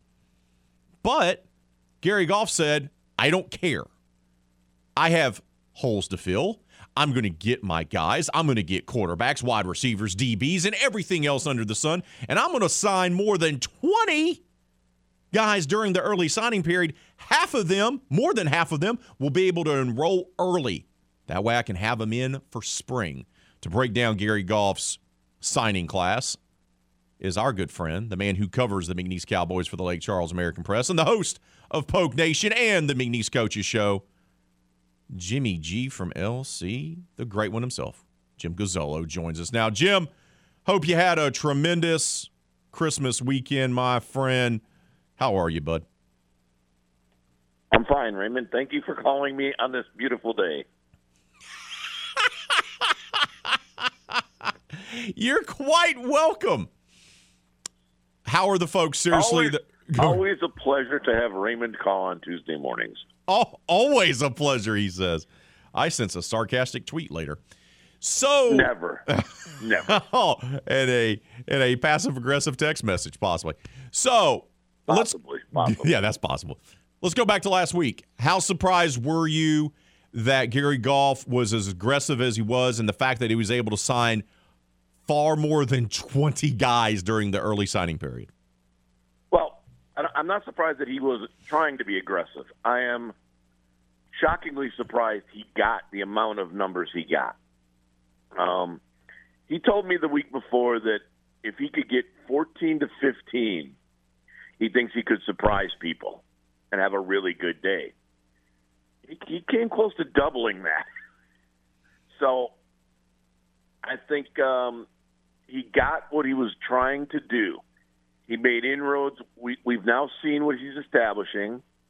He's establishing a perimeter around McNeese. He got a couple of local guys. He got his quarterbacks. He got into Houston and Texas in general and made some inroads there. And if you talk to some high school coaches, he's been impressive in the fact that they like what they heard from him, and that has not always been the case. They did like Frank Wilson. Obviously, they had history with Frank Wilson. But before that, they weren't sold on Mr. Gilbert and some others. So he made some inroads where he needed to. I liked the footprint of his kind of recruiting style. Go hit the JUCOs in Mississippi hard. That's what a lot of Power 5 teams do. He does that. He recruits his own backyard, gets the kid in particular from Barb to stay home. And leave it, yes. Right, and he goes into Texas, recruits Beaumont, Port Arthur, Houston. I thought he did a very nice job. Let's start off with the quarterbacks because he signed 2 guys. We talked about him wanting to bring in guys that he knew could run his system because he didn't have that on the roster last season. He played 4 different quarterbacks, and really they were just a running team. Tell us about the 2. They became a running team. Yeah, they became a running team. Yes. Tell us what stands out to you about the 2 guys that he signed coming out, one out of D2 and the other one out of JUCO and Iowa State. I think the thing he talked about going into this, and obviously Nick Lance is the guy from Iowa State, that he's the guy. Let's be realistic about it. He's the one that's the Junior College Player of the Year 2 years ago, or in 2020. He has 3 years left of eligibility.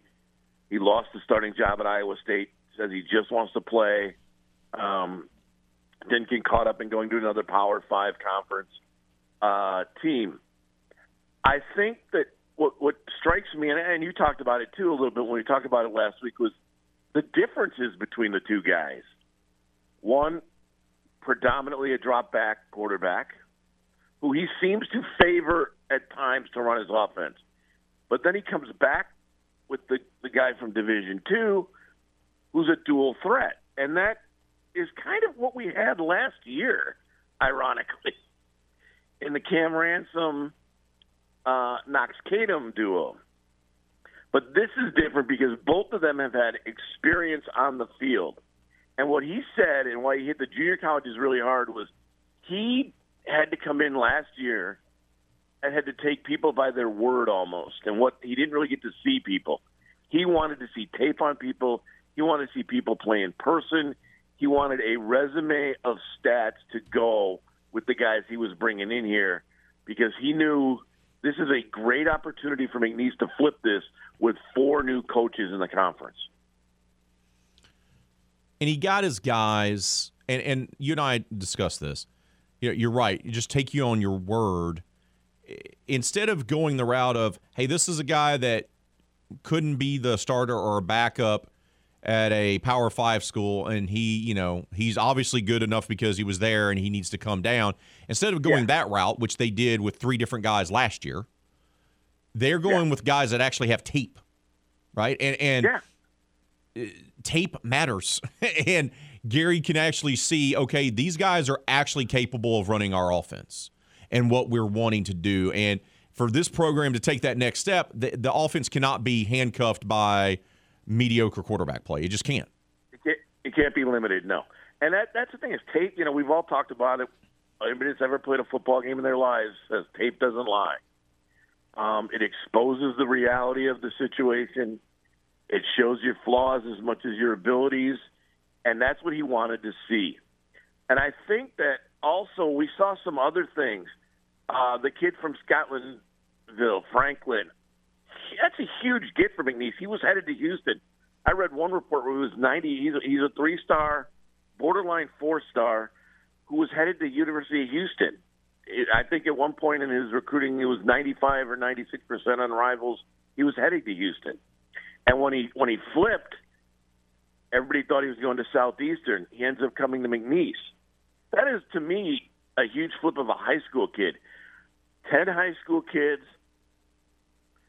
10 junior college kids, only 4 from the portal so far, and only really losing 1 from the portal that played substantial minutes. So he's a +3 in the portal this year. McNeese was usually a -7, -8 in the portal year in and year out. So that's a big difference. I think the fact that he went and got 6 defensive backs, 4 from junior college, 4 that he saw play, 4 that played deep into playoffs, I think that shows that he was also addressing needs as well. I was going to ask you that. Besides quarterback, is defensive back the biggest other, the second biggest win, so to speak, of this recruiting cycle for McNeese in golf? I think that, but I think the real win here, from what I'm hearing from people, is his ability to recruit high school coaches and get them on his side. Ooh. I think that might end up being long-term the biggest thing for McNeese in general. But, yeah, getting defensive backs that have played the game. You saw it last year with me. We had true freshmen, true redshirt freshmen at times, playing in the defensive secondary. I think at one point the defensive secondary had 6 guys on the field in a dime situation, 5 of whom had never played a game before this year. So that was the address that needed to be made, and they held it pretty well. So now he's got a base from last year, and he's supplanting with some talent that has experience. I think that's a big deal. Talking with Jim Gozzolo. He covers the McNeese Cowboys for the Lake Charles American Press. He's also the host of Pogue Nation and the McNeese Coaches Show. Of course, the latter you can listen to every Wednesday night from 6 to 7 right here on The Game. Let's talk about wide receiver because that's been a position of need for this team. Do you feel like he addressed it? Well, he addressed it in numbers, but we've seen numbers before. He went a little more high school with the wide receivers, which I thought was interesting. But I think he likes a couple of kids like McCall that came back last year. The Levy kid, Josh Levy from Barb, is really an interesting case because he's smallish. You would say he's Mason Pierce almost to the T, and that is the one player who left the program by way of transfer portal that played a lot. So I think that he saw that as, I don't have a slot receiver, I don't have a true dynamic weapon. I can get this kid from Barb, who I've seen, because remember, Goff saw a lot of Barb games because his son played on Barb. So he was also a wide receiver. at Barb, so he knows what he's getting when it comes to Levy. That, I think, is an interesting take because they also moved Dylan Simon to that spot. So now they've got a couple of weapons that they think maybe they can build on, and we see that he's trying to go too deep. He went and got some size. I've completely blanked on his name, but they got the kid from Texas who's 6'6". They got some size. One of his transfers comes from Valdosta State, another kid that he knows very well. He talked about knowing a lot of these kids very well that he recruited, meeting their parents. All but one of them, I think, made a trip to McNeese for a visit. And almost all of them brought their parents. So he was really big on what he was bringing in and the type of people he was bringing in. He didn't want to get surprised like he did last year, I think. Last year, he was also more desperate because he took over the job and had to, add 50 guys to it. So, beggars can't be choosers. One more about the football team, Jim. How important is it that not only does he get all these guys assigned during the early period, but I do believe 14 or 15 of them are going to be early enrollees, which mean they will be on campus after the first of the year, and they will be there for spring football.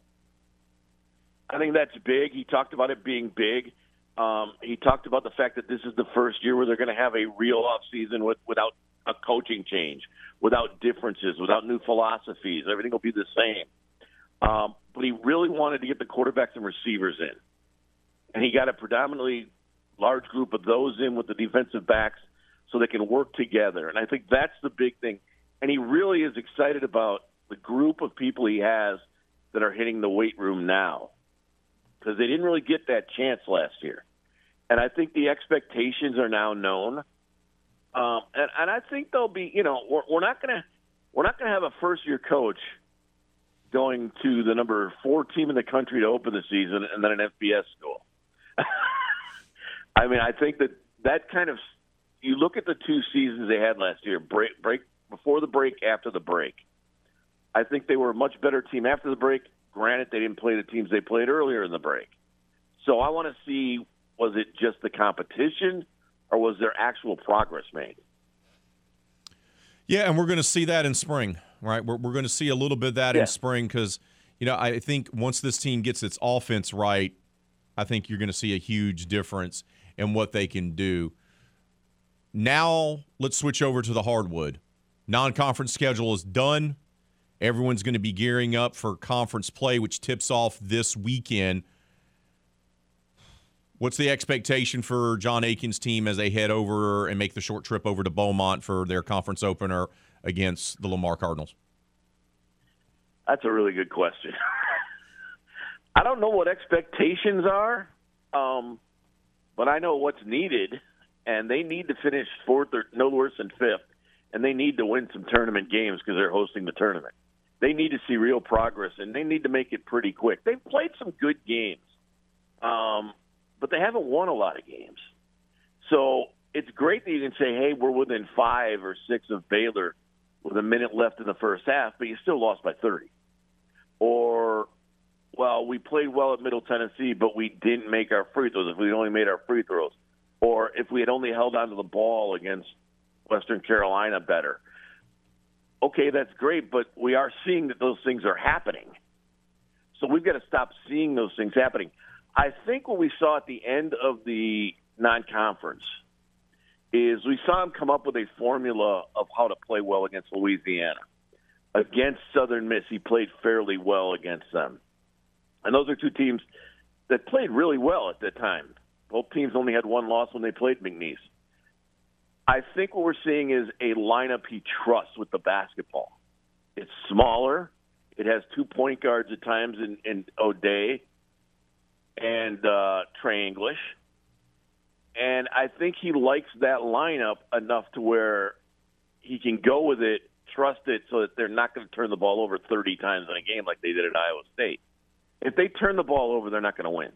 If they hold on to the ball, they got enough shooters where they can be competitive in the league, and a 4th-place finish, I think, would be pretty good for them.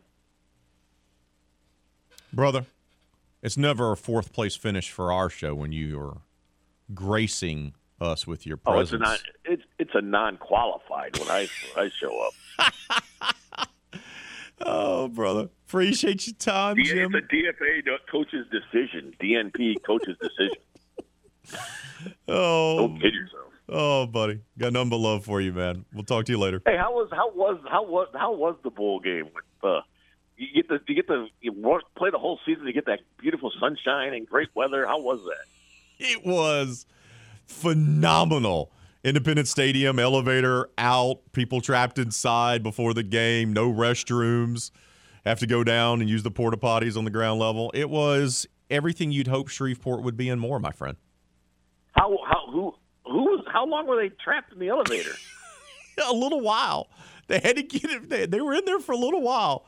And then they got the elevators up and working, though, by halftime. There was some trepidation for, using it at first. But after a few people went down it, I felt okay. All right, I'm glad. Oh, it's Jim Gazzello for the Lake Charles American Press, our buddy. We're going to take a timeout. More of the game coming up right here on your home for the LSU Tigers and the World Series champion Houston Astros. Want to join in the discussion with RP3? Then just give us a call on the hotline. You know the number. 2, 4, 9er, 5, 6, 7, 8. I can't hear you. You're trailing off. And did I catch a 9er in there? Were you calling from a walkie-talkie? No need to be embarrassed. Just call us at 337-706-0111. Back to more RP3 and Company on The Game. 103.7 Lafayette and 104.1 Lake Charles, Southwest Louisiana's sports station.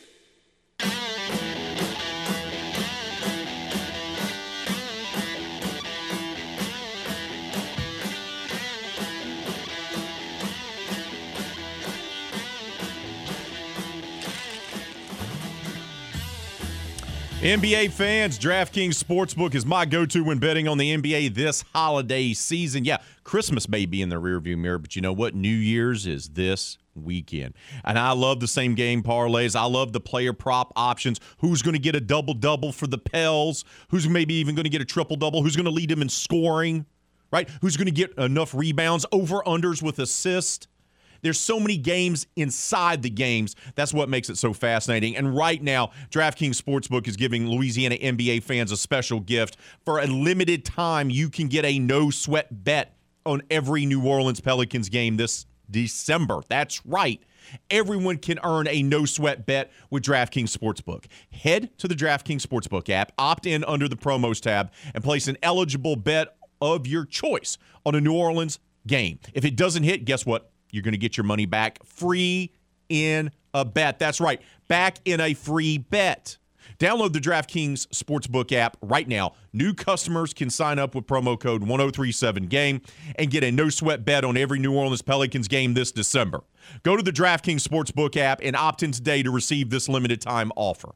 Only at DraftKings Sportsbook, an official sports betting partner of the NBA. Must be 21 years of age to play, physically present in Louisiana. Select parishes only. Max reward limits apply. One free bet issued based on the amount of initial losing bet. Eligibility restrictions do apply. See terms at sportsbook.draftkings.com/basketball terms. Licensee partner Golden Nugget Lake Charles. And if you have a gambling problem or know someone that does, call 1-800-GAMBLER. Poll question of the day. We asked you, how was your Christmas? Yeah, it was frigid. Yeah, some of us here at the station had to deal with frozen pipes, whether it was at our house or getting ourselves locked out of our house while trying to wrap the pipes, or having water pipes freeze at a stadium when we're covering a game. But it was still Christmas. You still got to spend time with your family.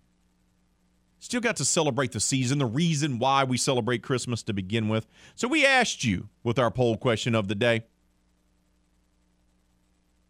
how was your Christmas holiday? How was it?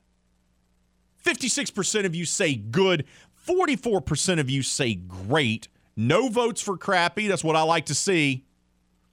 And no votes for other. Other is always very popular. And when we don't have other as an option, we get fussed at. By you. There's fussing.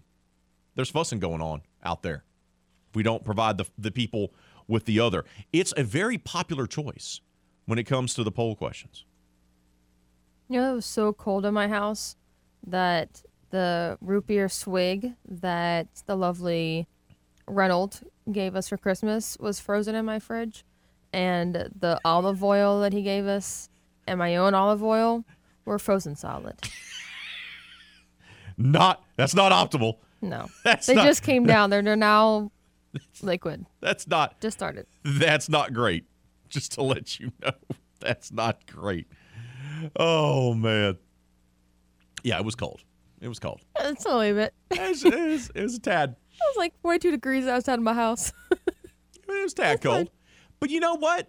I see that as an opportunity. You see negative, I see positive. When it gets frigid cold outside, that means it's time for hot cocoa with mini marshmallows with the family. Boom, check that off the list. That means you can wear your thermal underwear. Always comfortable. Means you can pull out your sweaters. Yay. Or, in the case of my wife, who received for Christmas from baby girl was a very fluffy plush blanket. And she hasn't stopped being bundled up in it the whole weekend. This is now her go-to, her favorite blanket. And so, I mean, it gives you, look, you say, oh, yeah, it's cold outside. Yeah, okay, great. But you know what? Let's make the best of it. Yeah. I mean, I went on an entire scavenger hunt of Kenneth's niece's bedroom trying to find a jacket. She said she was cold. And I have no idea where any of her clothes are, and her parents weren't home. So he had to scavenge around the 3-year-old's bedroom, and she goes, oh, it's right here. Ma'am, that's your pajamas. When I try to make things fun on this show, you make them not fun. It was a fun time walking around. She's like, it's right here. Trying to find a jacket for a child who's cold, that is not a fun game. Oh, it was fun. She kept getting distracted. She's like, Paw Patrol. And I was like, it's not a jacket. A child freezing is not fun. That's not a fun thing. We're going to have a separate discussion about expectations in the families. I mean, she got distracted, so we ended up making Oreo balls instead, which I meant to bring to you and Foot today, and I forgot them in my fridge. Fail. I'll bring it tomorrow, though. Don't worry. Fail. Sorry. I say try to make the best and have fun, and you're like, you know what's fun? A child that's freezing that doesn't have a coat, and we couldn't find it, and we had to get the whole family involved to find said coat. Well, she had two layers on, and she was still cold. So we walked back inside after being outside for 2 minutes. We walked back inside. We went around the house into her room to find the jacket. She couldn't find the jacket, and she kept giving me pants, and they were not jackets. Why isn't and the so we child? played Oreo balls. Why doesn't the child have the jacket on when she initially goes outside? Because she wasn't cold. I said, you want to put a jacket on? She said no. I have questions. She's very independent. She told me she couldn't be in the wedding at first. I said, you want to be my flower girl? She said, no, I can't. I'm only 3. The 3-year-old was allowed to go outside in frigid temperatures without a jacket? It warmed up some, so it wasn't like as cold. Sure. No one needs to call I child didn't have a protection jacket on. services at all. At all. She made Oreo balls instead. She ate lots of chocolate. We have to take a timeout. It's fine. It's fine. Yeah, it was fine. It's fine. I'm sure. Child getting pneumonia. That's okay. When we come back here on RP3 and Company, we're going to talk New Orleans Pelicans. They've heated up of late, won 3 straight, including last night without 4 starters, winning a ball game by 20 points. We'll break it down with Ali Cassell. That's next right here on The Game, Southwest Louisiana Sports Station, and your home for the LSU Tigers and the World Series champion Houston Astros. Pierre the Pelican and the King Cake Baby consider him a close personal friend. And we're the 3 best friends that anybody could have. We're the 3 best friends that anyone could have. Or at least a Facebook friend or MySpace friend. Is MySpace still a thing? I wonder what Tom is up to these days. He's desperate. He'd sleep with a meat grinder. Time for some more friendly Pelicans talk on The Game. 103.7 Lafayette and 104.1 Lake Charles, Southwest Louisiana's sports station.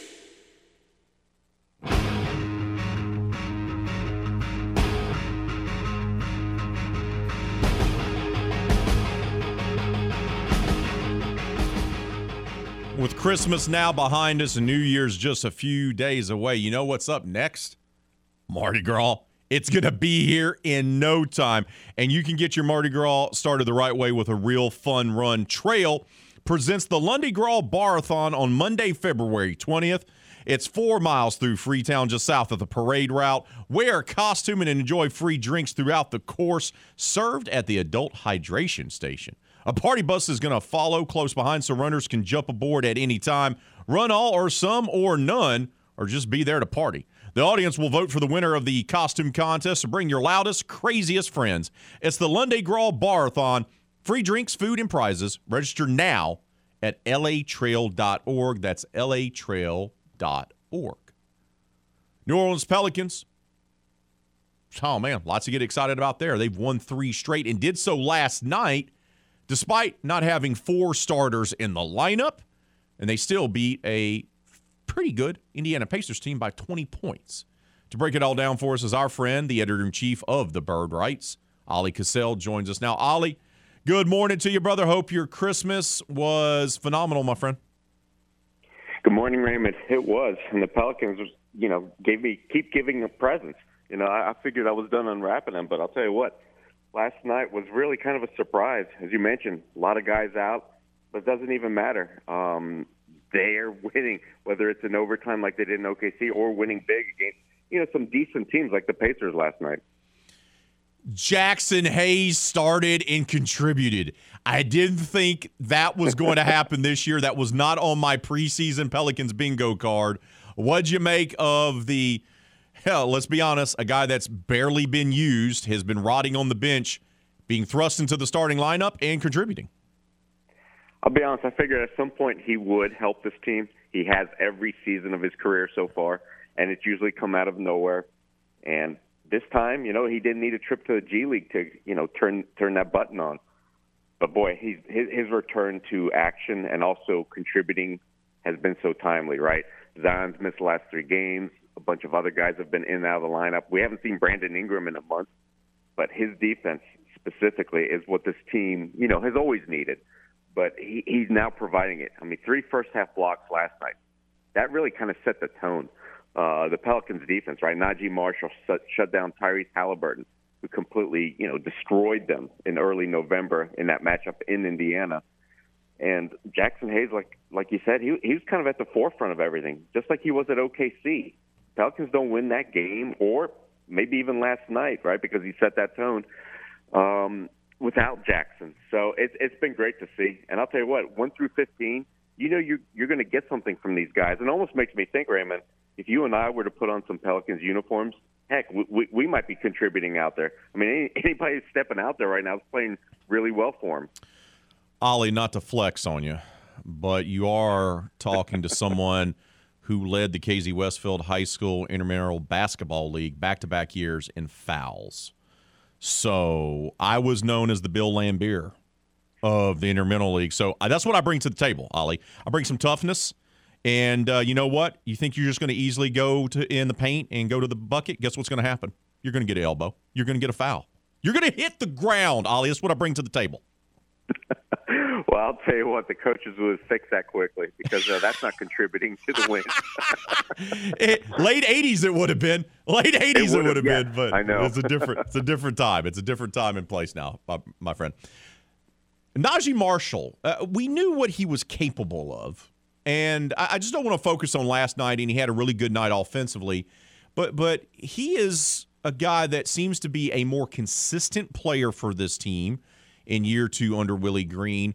And this is a guy that can adjust easily from being the 6th man to being a starter, and it doesn't affect his game. That's been the most welcome thing, and that's something I did notice too this week. It doesn't matter whether the Pelicans are without, key guys. He'll step right in and, be one of the best playmakers on the night, one of the biggest scorers. We saw that last night. The 22 points was a career high. He made 4 3-pointers, tying a career high, shot the ball 9 times from beyond the arc, and had 4 assists. So he stepped right into a big role, and he did really well. And that's something you've noticed this year because in the past, he'd have a good possession followed by a bad possession.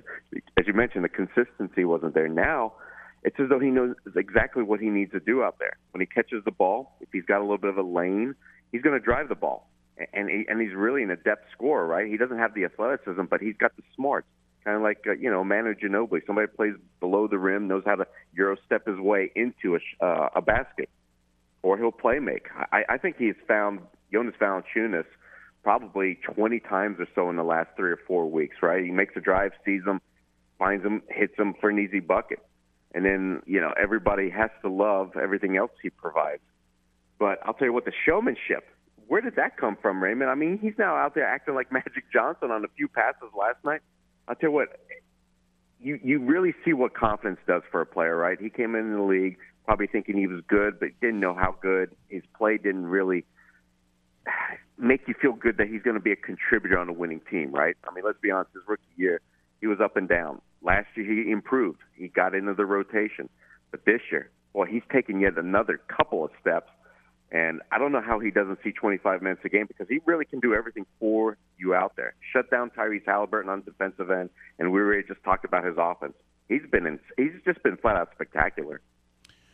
And he's a versatile guy, which Willie loves, right? I mean, and that's because when you have that guy that can do so many different things for you, that makes you have so much more flexibility as a coach with your rotation, right? So you don't have to worry about, and it does look like he pairs up really well with Valanciunas. They play together extremely well. So this team has now won 3 straight, kind of got back on track after the 4-game skid, and the Western Conference is absolutely wide open. We kind of thought this was going to be the case heading into the season, but when I look at this, Denver, New Orleans, Memphis, LA, Phoenix, Sacramento, there's really not that much difference between those teams. And then just a few games behind, half a game behind that is the Dallas, Portland, and Utah. And then Golden State has now gotten better. Gotten back into the playoff hunt, so to speak, even though they're 3-7 in their last 10. Why is the West so wide open? There's a million reasons, but easily nobody's grabbed, the reins from the start of the season until now. Kind of like what, Boston's done. What we're now seeing Brooklyn doing, right? How impressive has Brooklyn been out in the East? But for the Pelicans, we see why. I mean, they haven't had no players play in the same game together for, I believe, more than 10 times in 10 games this season. I mean, the starters, that's as many as they played all season together, the regular starting lineup. And when you combine that with some really tough losses, right? I mean, had they, I'm still going back to that Lakers game. Had they notched that win, maybe won a few more in overtime, well, guess what? They would clearly be in first place by now. So I feel like that's been basically the resume for every team, out west, because Memphis has a lot of guys miss a lot of time, including Desmond Bane, right? He missed about 5 weeks or so. So it's either been injury, maybe some kind of inconsistent play. But you're right. Nobody has separated themselves from the pack. But I feel like we may see that soon, Raymond, because to me, I've watched Denver play a handful of games this year. We obviously watch the Pelicans. And you can't help but watch the Grizzlies with John Morant. I feel like those 3 teams are going to start pulling away from the rest of the pack. So unless maybe Kawhi Leonard comes back and play almost every game along with Paul George, I don't have much faith in the Clippers, right, becoming a 50-win team. Phoenix, I don't know what's going on with them, but I'll tell you what, they don't look like what they had a couple of years ago. And now they've got Devin Booker out again. So I know it's tight now, but I think we're going to start seeing some separation. I think the Pelicans, like I said, are going to be one of those teams that move really ahead, start moving ahead. Who's the biggest disappointment in the West so far for you? I think it's got to be the Golden State Warriors. I know they just cracked in the 10th, but look, nobody expected champs to be fighting just to playing tournament picture. You could also maybe point to the Timberwolves, right, after making that big trade for the Rudy Gobert and getting as far as they did last year. But no, I'm gonna stay with Golden State. I feel like they should be better, even though they've had guys in and out too. What about the East? Obviously, Boston, Milwaukee are a step above, and Brooklyn has been playing well, but always get wary of a team that plays well after they fire a coach, because you see it all the time in the NBA and the NHL. The coach becomes the scapegoat, and then it's, the team plays well. Well, the team plays well. They have a sense of urgency because they feel like maybe they'll be the next ones out the door. So the team actually comes together and plays for each other for a change, which is something Brooklyn hasn't done. Do you expect the Nets to be able to sustain that in the East? You know, they've got one of the best, if not the best player in the game, right? Kevin Durant. True. Kyrie Irving, if he's out there, and we've seen what he can do in the past, but I'll tell you what, he still looks like he's in his prime. So that tandem is fearsome. And the Pels are going to have a good look at it real soon, right? I think January 7th or 8th they play. But, yeah, I'm with you, Raymond, because they've got to do it for a full season. They've obviously got to be playing at this level entering the playoffs, and that's something they haven't done yet. So you still got to think Boston's ahead of them. Milwaukee, well, I think, we just saw Milwaukee. I think they're the team to beat in the East. The Celtics have fallen off a little bit. But I love a lot of teams out there. I think Cleveland's really underrated. They've been up and down a little bit after their really hot start. But I really like that top 4 in the East. And then, of course, you got Philly. And I don't know where the Knicks came from, but suddenly the Knicks look like they can play some basketball. 7-3 in their last 10, New York is, which is improving for them. We'll wrap it up with this. Who's your biggest disappointment in the Eastern Conference, and why isn't it the Miami Heat? Ooh, that's the one I've circled. They've had some bad losses this year. Oh. They've gotten off to a rough start, and they've had Jimmy Butler enough times, but he's been in those games where they've lost. Same with Bam Adebayo. And I'll tell you what, I don't really understand it. I just think that they don't have enough firepower. When you look at him, Kyle Lowry's just old, and thank goodness the Pelicans dodged that bullet.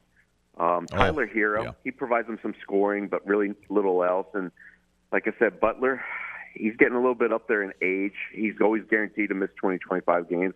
And suddenly that pattern's not working for them because they don't have enough people behind them, I feel like, to play that Spoelstra-style game where they're going to hold you, let's face it, to 95 points or less.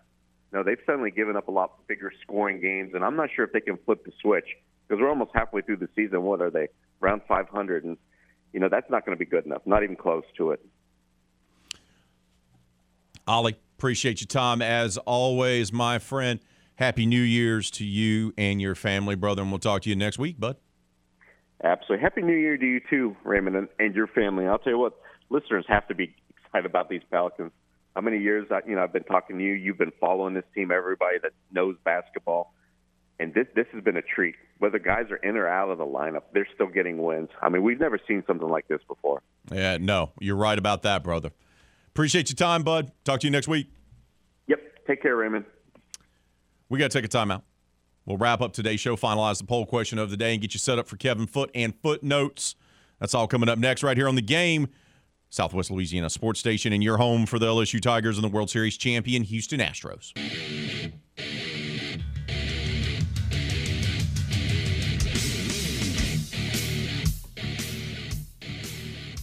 I want to take a moment to thank our guest, Brett Chansey from the Locked On Astros podcast, talking Astros offseason and the weirdness and the bizarre saga that is the Carlos Correa offseason in free agency. Jim Gazzolo from the Lake Charles American Press, as well as the host of the Meanies Coaches Show, talking Gary Goff's signing class. More than 20 guys in the books. 14 of them will be early enrollees, which means they'll take part in spring football. Huge deal for the Cowboys. And, of course, Ali Cassell, our friend from the Bird Rights, the editor-in-chief. Pels have won 3 straight. Whew. Good show today. Good to be back on the air with you after the holiday break. We asked you a poll question of the day, though. How was your Christmas holiday? That was our poll question of the day. We just wanted to hear from you. Was it great? Was it good? Was it crappy? Was it other? We love giving you guys the other. And someone came through with other votes. I can always count on y'all. Final results, 49% of you say your Christmas holiday was good. 46% said it was great. 3% say other. And 2% actually said crappy. Robert Duplichan says, we did a new thing this year and made a scavenger hunt for the kids' presents. It was awesome. Ooh. He said, I had a blast this Christmas. Scavenger hunt for the presents. I like that idea, Robert. And I do believe I may steal it for next year. I mean, my daughter loves going on little scavenger hunts and loves making us try to go on them. So that could be a really cool idea. Thanks for Robert for that. Thanks to all who voted on our poll question of the day. and left your comments on Facebook and Twitter. Greatly appreciate that. Well, that's going to do it for today's show of RP3 and Company. We'll be back, and we'll try to be better tomorrow morning for you, 6 to 9. We got Andrew Juge scheduled to swing by from the Saints Half Hour podcast. You can read his latest article, his latest column for us here at The Game at 1037thegame.com and 1041thegame.com. And we'll take your phone calls as always and chop it up. But until then, be safe out there. Be kind to one another. Kevin Foote in Footnotes is up next right here on The Game. 1037 Lafayette, 1041 Lake Charles, Southwest Louisiana Sports Station, and your home for the LSU Tigers and the World Series champion Houston Astros.